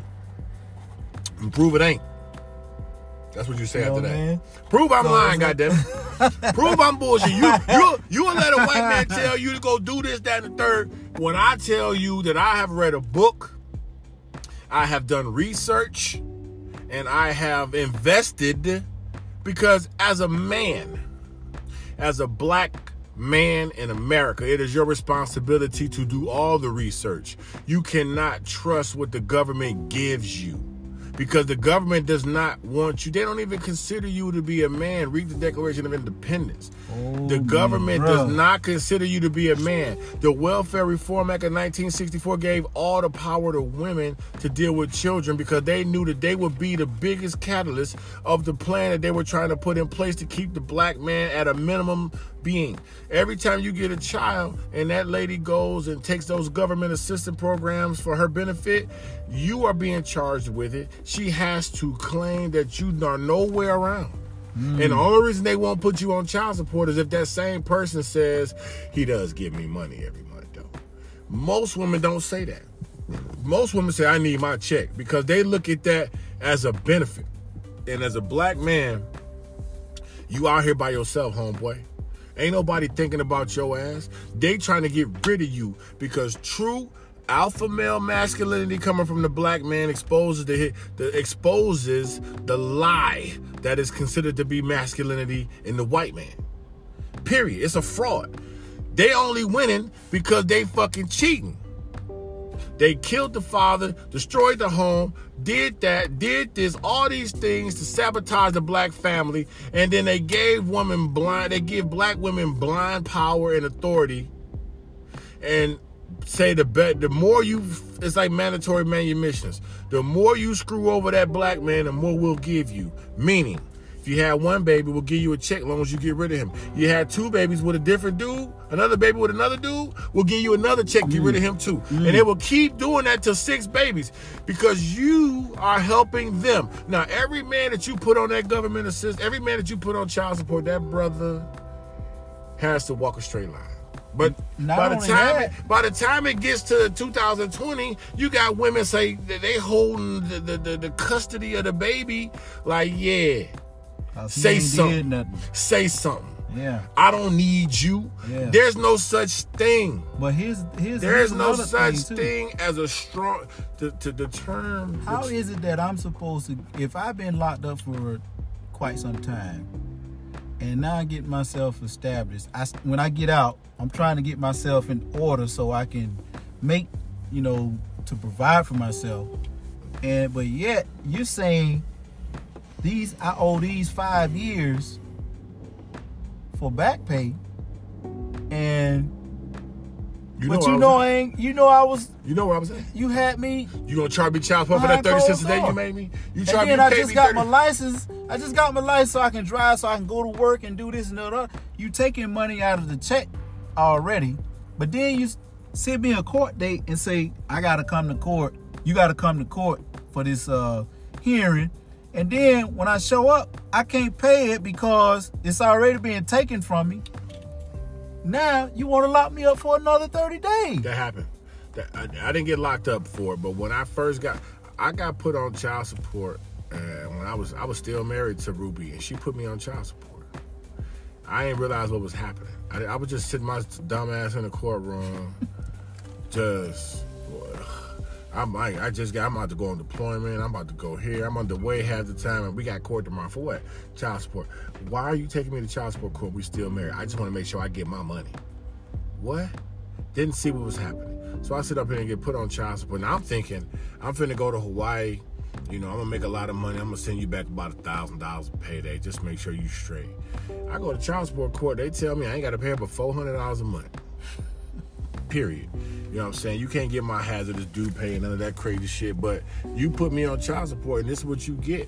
And so she was mad and got the line, and like I said, man, it was just hell, bro. But you actually had a kid by her? Yeah, my son 24. Okay. So again, and I'm not going the way that happened. That's another story. But I mean, honestly, and then it's so many aspects to that, and I have not made the story. I haven't flipped the story of that scenario because I'm just holding it, and I'm writing a book about it. Okay. I'm writing a book about it. My book is called Confessions of a Womanizer, and it's a story about a guy that gets married too soon, desires the married life, but he realizes there's a lot of things he needs to learn before he steps back into that ring. Okay, stop it right there. Hold everything there and put that on start. I've been writing it already. Okay. I'm halfway through it. Okay, but what I'm saying is we got to talk about this on another.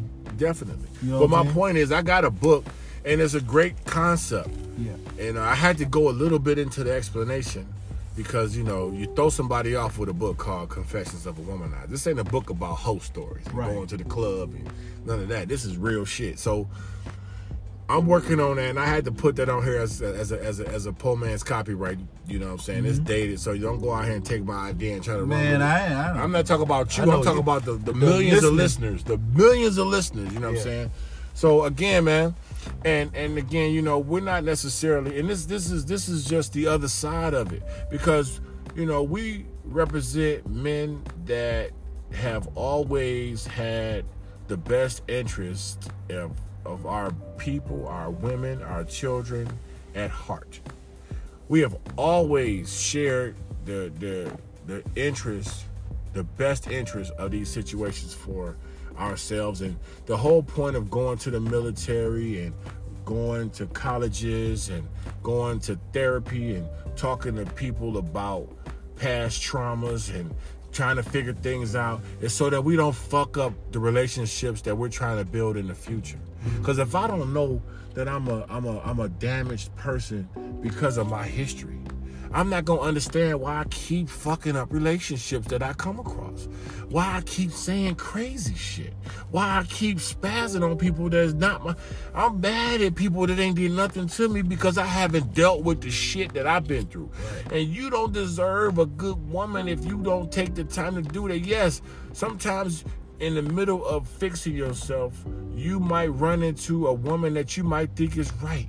But if you're not right, she ain't gonna be right. Don't do it. Not that she ain't gonna be right. It ain't gonna work. You're gonna mess her, whatever she have established already. Yeah. You're gonna damage that. But most importantly, you have to understand, because again, man, a man, I say this all the time, JT, a man gives his seed away out of love. Lady, you have done something to make me love you. Here's my seed. And women, some women out there, not all, and everything, we speak in Sumbernal. I call it Sumbernal. I heard that from my man Zoe Williams. Sumbernal. Some, but not all.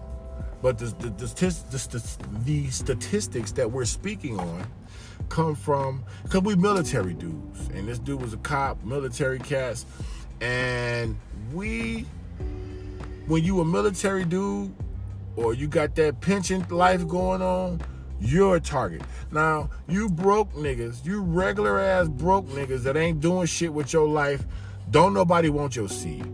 Don't nobody want no bum ass niggas, baby.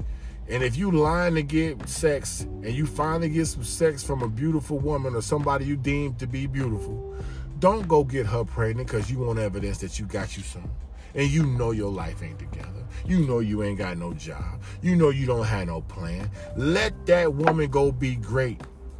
She's still growing up. That's why she giving you some. That's why her stupid behind giving you some. Because she ain't figured it out yet. You know what I'm saying? Mm-hmm. She trying to be loved and she gave it to the wrong person. So many babies are out here because because chicks done gave the wrong dude some kitty cat. And that dude don't know how to...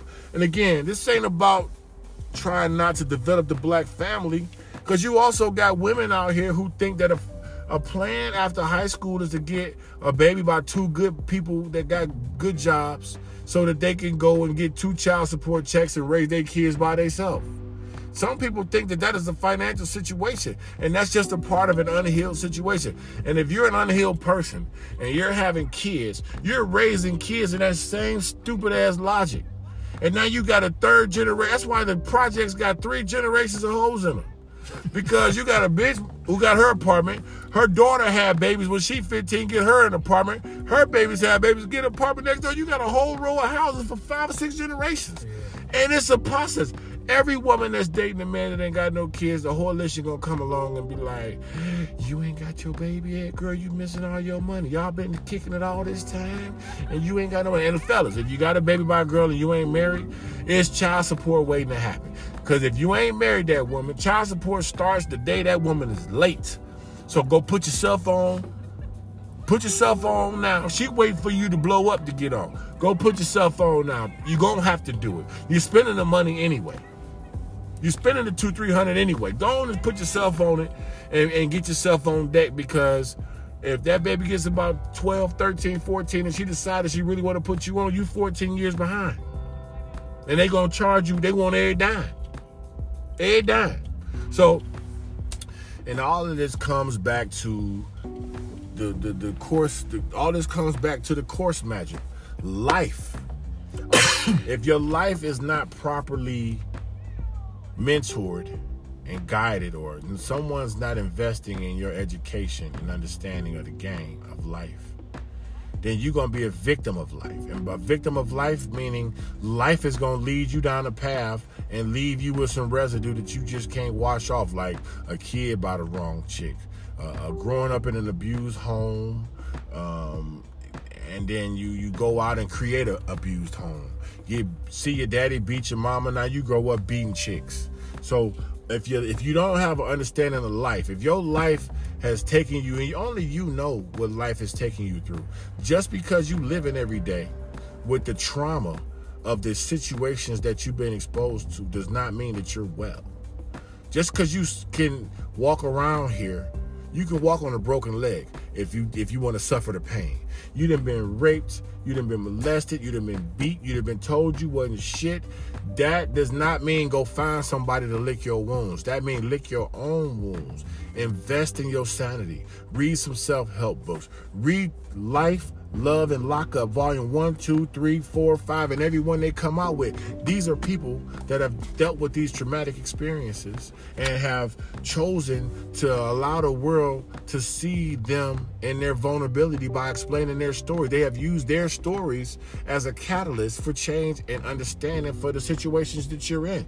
I do my podcast because, this is a buried treasure for anybody that needs information and game on just life. So I try to attack every topic because I've had such a fascinating life, meaning I done been in so many different ups and downs and situations. Fascinating don't always mean good. It just means it's captivating. It's something I'd listen to. Yeah, everybody wants to see a train wreck. Mm-hmm. They'll sit there and look at a train wreck and go, and that's fascinating. Yeah. That don't mean it's good. But the point is, the eclectic experiences that I've been through have shaped me and definitely sent me to the library. It definitely sent me to the therapist. It has definitely sent me into a level of spirituality where I'm able to heal myself. Because think about it. Every time you go talk to somebody, you talking to somebody with some shit going on too. Yeah. Somebody scarred too. Somebody else scarred. So, you're not going to necessarily find the answers to your problems by listening to somebody tell you what to do. You can listen to somebody tell you what they went through, and then you can take that and take their solution and move forward. That's how you survive life. And you have all that in order before you go out and try to find love. Because the difference between... You gotta bust that bubble. You gotta bust that bubble so you're not bringing this baggage into your relationship. And for the men, pride is the number one factor. Pride. That Leviathan spirit takes over. And that just pride is a major effect of the lack of black fathers in homes. Because see, your black father your father's gonna teach you humility. Humility eliminates pride. See, when your daddy teach you humility, your daddy gonna tell you can't buck up at everybody. Your daddy gonna show you can't buck up at everybody. Right. Your daddy gonna tell you gonna slap you in your mouth when you get too slick with it. Yep. Your daddy gonna fucking punch you in your chest when you talking crazy to your mama. Your daddy gonna smack you upside your head if you ain't opening the doors for your girl and your mama and holding doors and stuff. Your daddy gonna do that. He's gonna give you something to remember. Yeah, and what wrong thing not to do. You're right. That's exactly what it is. And see, on top of that, and we're not just saying that you ain't gonna get this information if you don't have a father. Because after a while, once you realize what you're missing, if you grow up and start realizing you were abused, if you looking around and realize your house and life and all that's fucked up, it's up to you to go find some mentors. Go find some coaches, some mentors. But talk to somebody. But you have to speak. And that's how you gonna get things into existence. You have to speak the manifestation, the positive manifestation into existence. Like, if you want to be doing something positive, you want to be a father figure to somebody, or you want to be a mentor to somebody, you want to be at the top of the game, you got to speak that into existence. And that goes for male and female. And that's just game. Because first of all, there are a lot of kids that don't understand the laws and benefits of meditation and manifestation. And that's just something that you're going to have to learn. As a father, you got to go. If you got kids, it is your responsibility every day to sharpen your sword. Get a book, Find a podcast, find a pastor. And I say pastor, I mean your pastor is whatever you use for spiritual guidance. It could be your favorite rapper. It could be a dude at a church. It could be your uncle. It could be a book or two. It's all selecting a pastor is part of your soul food. And if you go back to the soul food episode of Tay Barber's Chop It Up, you will understand that your pastor can be your timeline. If you follow the right shit on Instagram and Facebook, the right stuff, that can be your that right there can be what you need, because somebody's writing the right things down. If you can read it and understand it, that's going to change your life. So your soul food got to be intact. Go back and check out that episode on soul food. Just like drugs. Your drugs can be the drugs that you use to help benefit you. My new drug is Life, Love, and Lockup, Volume 1, 2, and 3. I'm reading these books, getting this understanding. This is going to be a drug to help me through my traumatic situations, because I can learn from someone else's situation. I don't have to get burnt by that iron and know that joker hot. I just see your hand get burnt by it. Right. So you can't go looking for love until you heal these traumas. and Lockup is so many different aspects to Lockup. You got jail. You got bad relationships. You got baby mama drama. That's a lockup for your ass. That's an 18-year sentence. From one moment of not pulling out, you locked up with this heifer that then lied to you and said she can't have kids. Or, I don't want no kids. I'm on birth control. My tubes tied.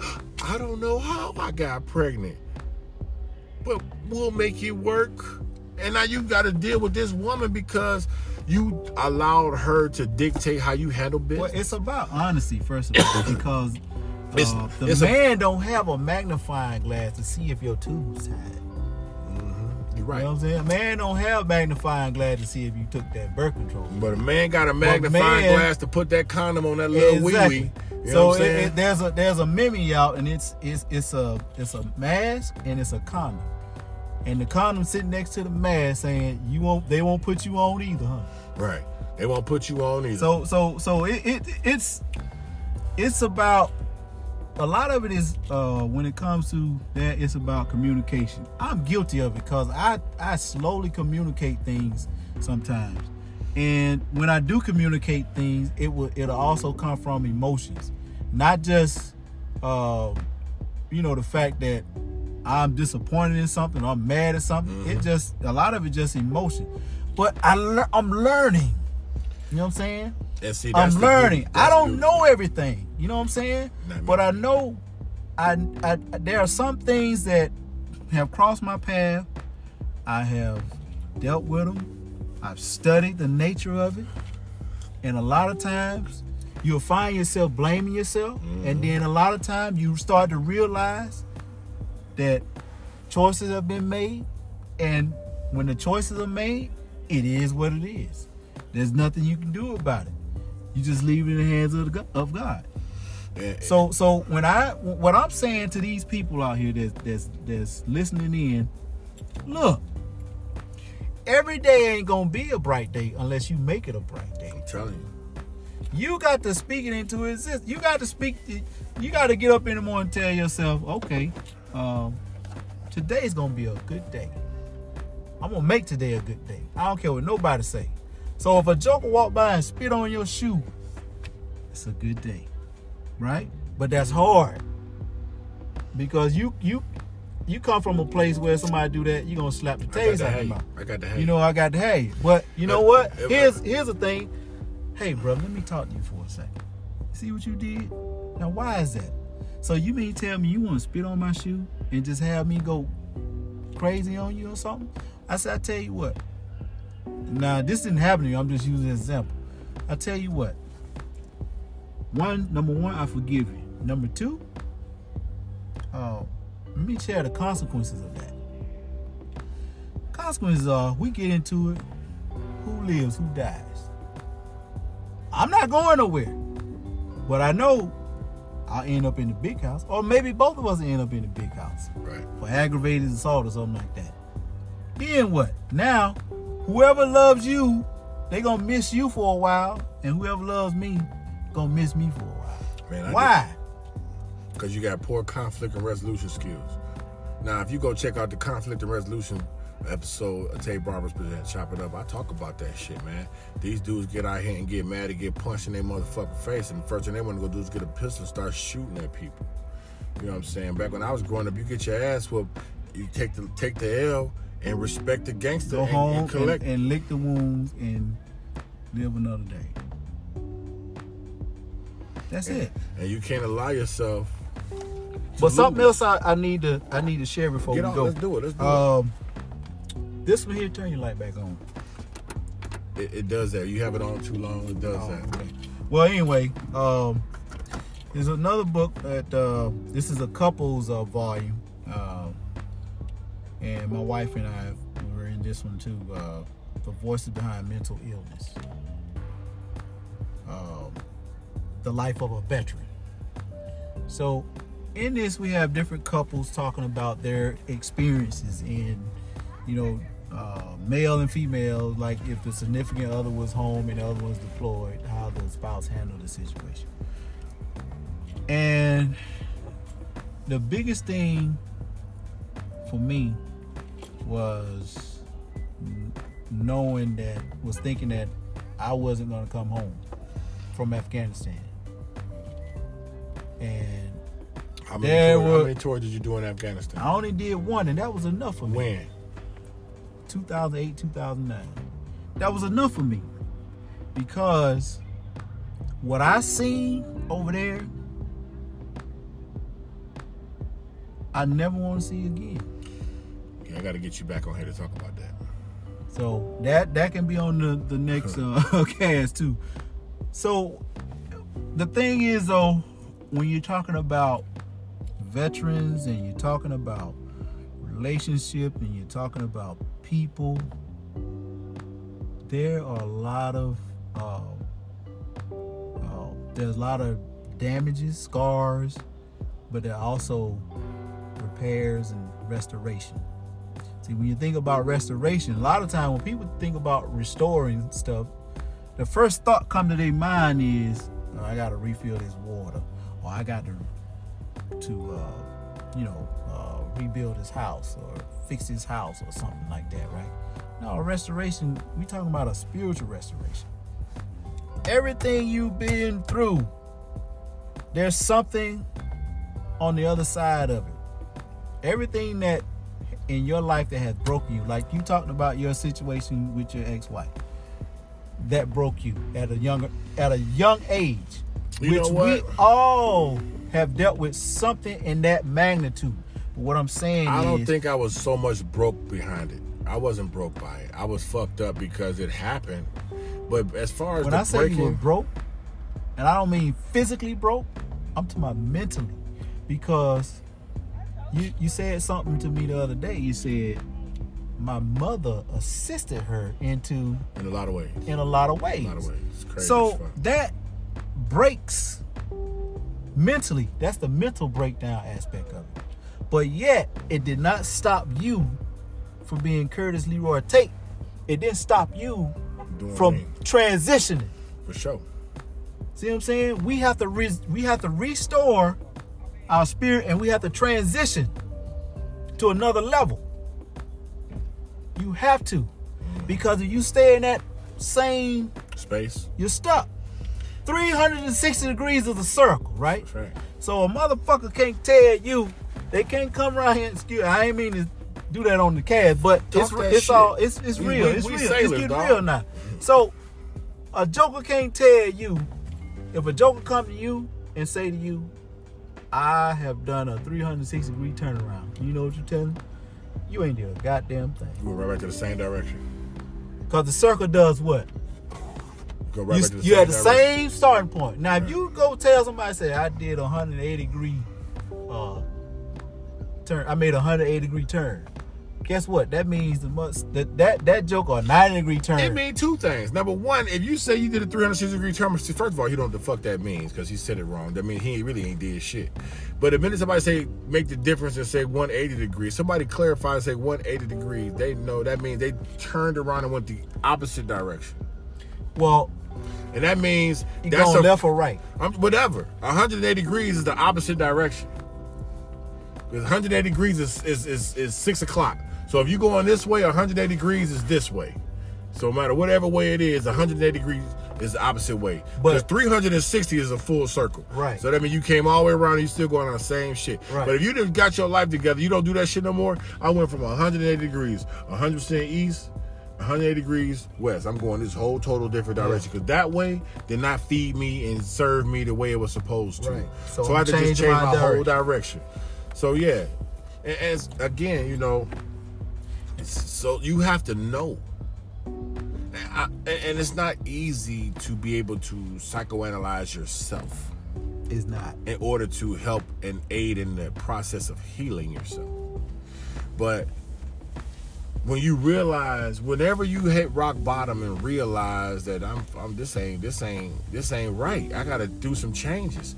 That is when you have to be aggressive and assertive enough to go find the literature you need. Because you can let somebody talk you into the game, but everything you need is in a book. Go find a book and work on yourself. Just find a book, find a bunch of books. Look up topics of conversations to get understanding. You are the only... Look at these words that are spelled the same. Look at these words that are spelled the same and that are sound the same that ain't spelled the same. They have totally different meanings at times. And the bottom line is you have to invest in your own sanity. You can't have a wife or a child if you still a fucked up wreck because of who you was getting beat by extension cords with your mama and your daddy. Yeah, or lack thereof. You lived in an orphan. I know people that grew up in orphanages that are therapists now because they have turned their life around and they're using all their experiences as a means of creating understanding for people that are in those situations that need assistance. Yeah. And for those people out there willing to share their like you, that are willing to share these humbling moments for the sake of change, for the sake of improvement, for the sake of blessing and helping someone that is battling something. Those are angels, man. Those people are doing the work of God, man. You are, because you could take your own experience, lick your wounds, and go find you a comfortable place in a corner and live happy. Or you can put it out there and so use somebody it to else help can other live people. happy. Yeah, man. That's right. Major shit. Look, man, we are two brothers that go back almost 30 years, man. We could talk all night. Yeah, we can. We can talk all night long, man. But you getting the blues over there. You getting it? So no, I'm just saying. Hey, look here at 50, bro. Normally I'll get in my recliner and I just go. I can get it in. I just know that this is an episode and we got people tighten out. We've had great conversation. This is all riveting. I cannot publish this episode until you get me a commercial for all your shit. You are a part of my black excellence and my black market. I'm selling your products on my podcast. So whenever you go and audio and video record your situation, you gotta close that. You gotta ignore it, bro. We're in the middle of something. I know that. Go ahead. Yeah, Finish what you're saying. So I'm saying you gotta give me the information and all that stuff, and then let me know how you want to say it. You say it however you want to say it. Just keep it to about less than a minute, about a minute. Mm-hmm. Write it all down. Say however you want to put it out there. We're going to put the junk together. But JT Money, man, it's been a blessing, man. We can sit up here and talk for hours and go on and on about how to heal these situations. But fellas, we are here for you, man. Mm-hmm. We want to see you do better. We want alpha males in all these households. Right. Protect your seed. Your seed is the most valuable thing alive, man. Your seed produces a black man or a black woman. And that's part of the depopulation. They've been killing black folks for so long, and now they poisoning they poisoning people in the name of science and recovery. So you just have to understand that, it's a lot of factors working against us right now. So you owe it to yourself and the game. Right. To seek improvement, seek therapy. Black man, it's okay to make therapy, and it's okay to cry, it's okay to feel certain ways. I know you see all the meme where they made a spectacle out of everybody that opened up. They made a meme out of Will Smith when his wife came out to smashing a rock star. They made a meme out of Tyrese because his baby mama was keeping his baby from him. And they made a meme out of all these black men that are being tortured, man. The system is set up to kill us. We are endangered species. And if you a real nigga from the crack era and you still alive, you are a wizard, bro. And you are a martyr. And you need to be celebrated, and the world needs to hear what you have to say, because you saw hip-hop grow. You saw the crack era. You saw the killing era. You saw the pill era. You saw the ecstasy era. You saw the dope era. You saw it all. And your ability to survive through it and not be a total wreck because of it is noteworthy and fascinating enough for your story to be heard. So here at Tape Barber Presents Chop It Up, we want all those stories to be heard, because we want to be a encyclopedia of information to help you get through the next day. Man, everything we talk about is Googleable, you know what I'm saying, or researchable. We ain't gonna sit up here and give you no game that ain't on point. But all I'm saying is, as a black man, as a man in general, you're supposed to think for yourself, and you're supposed to lead, black man. Black man, you are supposed to lead, black man. You are supposed to figure it out and lead. Now, there's a million ways to convey that message, but at the end of the day, it boils back down to the same thing. You are a leader. If you ain't there yet, don't go make no babies until you figure out what you got to do to become that. Right. That is what you owe that baby. Just because you got the right girl or what you think is the right girl does not mean go and jump off a cliff and try to have a baby with her. Right. Be careful. And you can't blame the woman. You got to be mindful of that, because a lot of these women are misguided and they looking for somebody to have a baby with so they can get some of that government money. So don't be a victim for that. And that's nothing negative against the women that don't live like that. But you and I both know these women are out there. Yeah. And they should not do that, man, because you are forcing this man's hand to do something, and you just holding you holding this situation over their head with all kind of crazy ass threats. And so, just as a man, you are responsible for how this shit goes, man. Yeah. You know what I'm saying? We love women. We want women to be empowered and grow and be great and be entrepreneurs and leaders. But if you're going to remember, woman, and I don't mean this to sound like a chauvinist, but it's the truth. The best thing you could ever be is a wife. The best thing you could ever be as a woman is a wife. If you got all the success in the world and you don't know how to coexist with a husband, you are not living in your purpose. Period. It's a lot of lonely. But in order for her to be that wife, she got to deal with those things that takes us all the way back to what we've been saying. Yep. So again, gotta deal with some women, like I told them, I did an episode on drugs. Some people's drug is success or money. The grind is your drug. I got addicted to the grind. I don't do nothing but go to the grind, and whenever somebody had a problem with it, I blame it on the grind. That's a drug.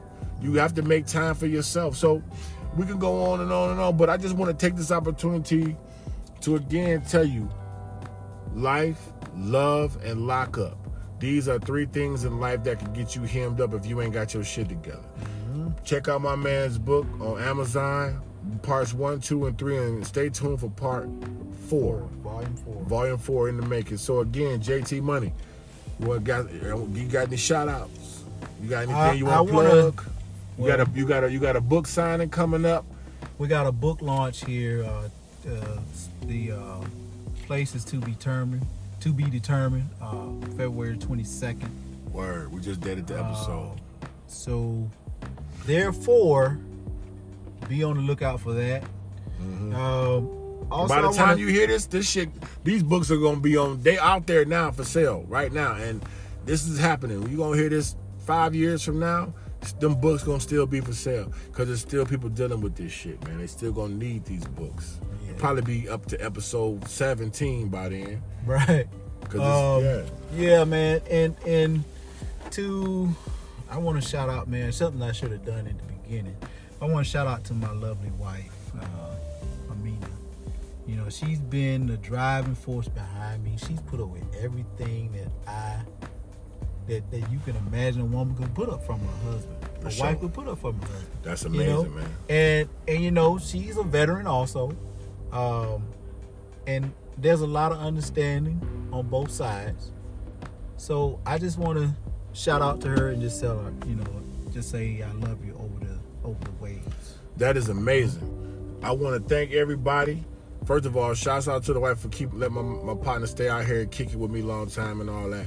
But to the Tate Barbering Presents Chop It Up community out there and all my listeners, I appreciate you tuning in. This has been another great episode of Tate Barbering Presents Chop It Up. I want to say thank you again to my man JT Money, a.k.a. the author James Thorton of Life, Love, and Lockup. Go get those books on Amazon right now. Buy them out. Buy them out, man. Support black businesses. Get this done.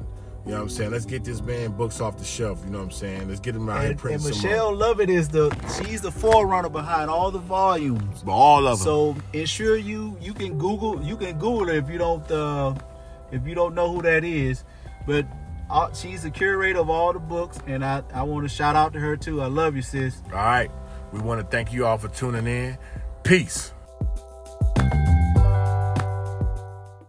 As the summer months approach, our weather gets hotter and hotter, and the need for a strong air conditioning unit grows more and more every day as these months go by.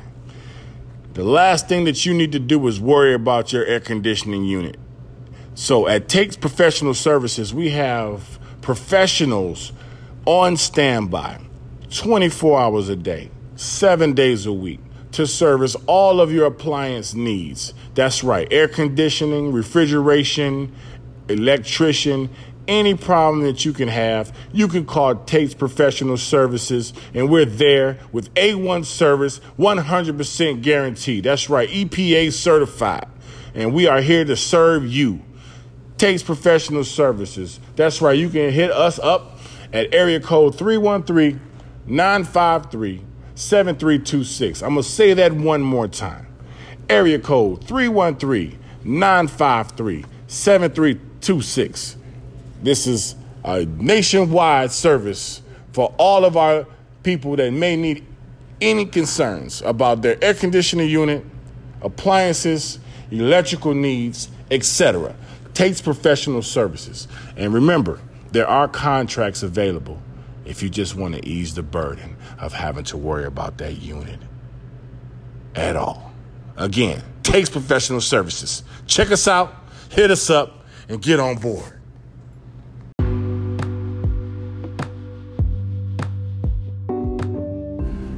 Yo, man, that was a very interesting, insightful, memorable, encouraging, dope ass interview. Another dope ass interview. Take the game from this interview and add it to your life, man. It's never too late to be the person you want to be, yo. You know what I'm saying? I really appreciate you guys for tuning in. I want to give a special shout out to my sponsors over there at Tate Barbering Presents Chop It Up. You know what I'm saying? Yeah, I'm out here in these streets. So I'm going to holler at y'all next time. Peace.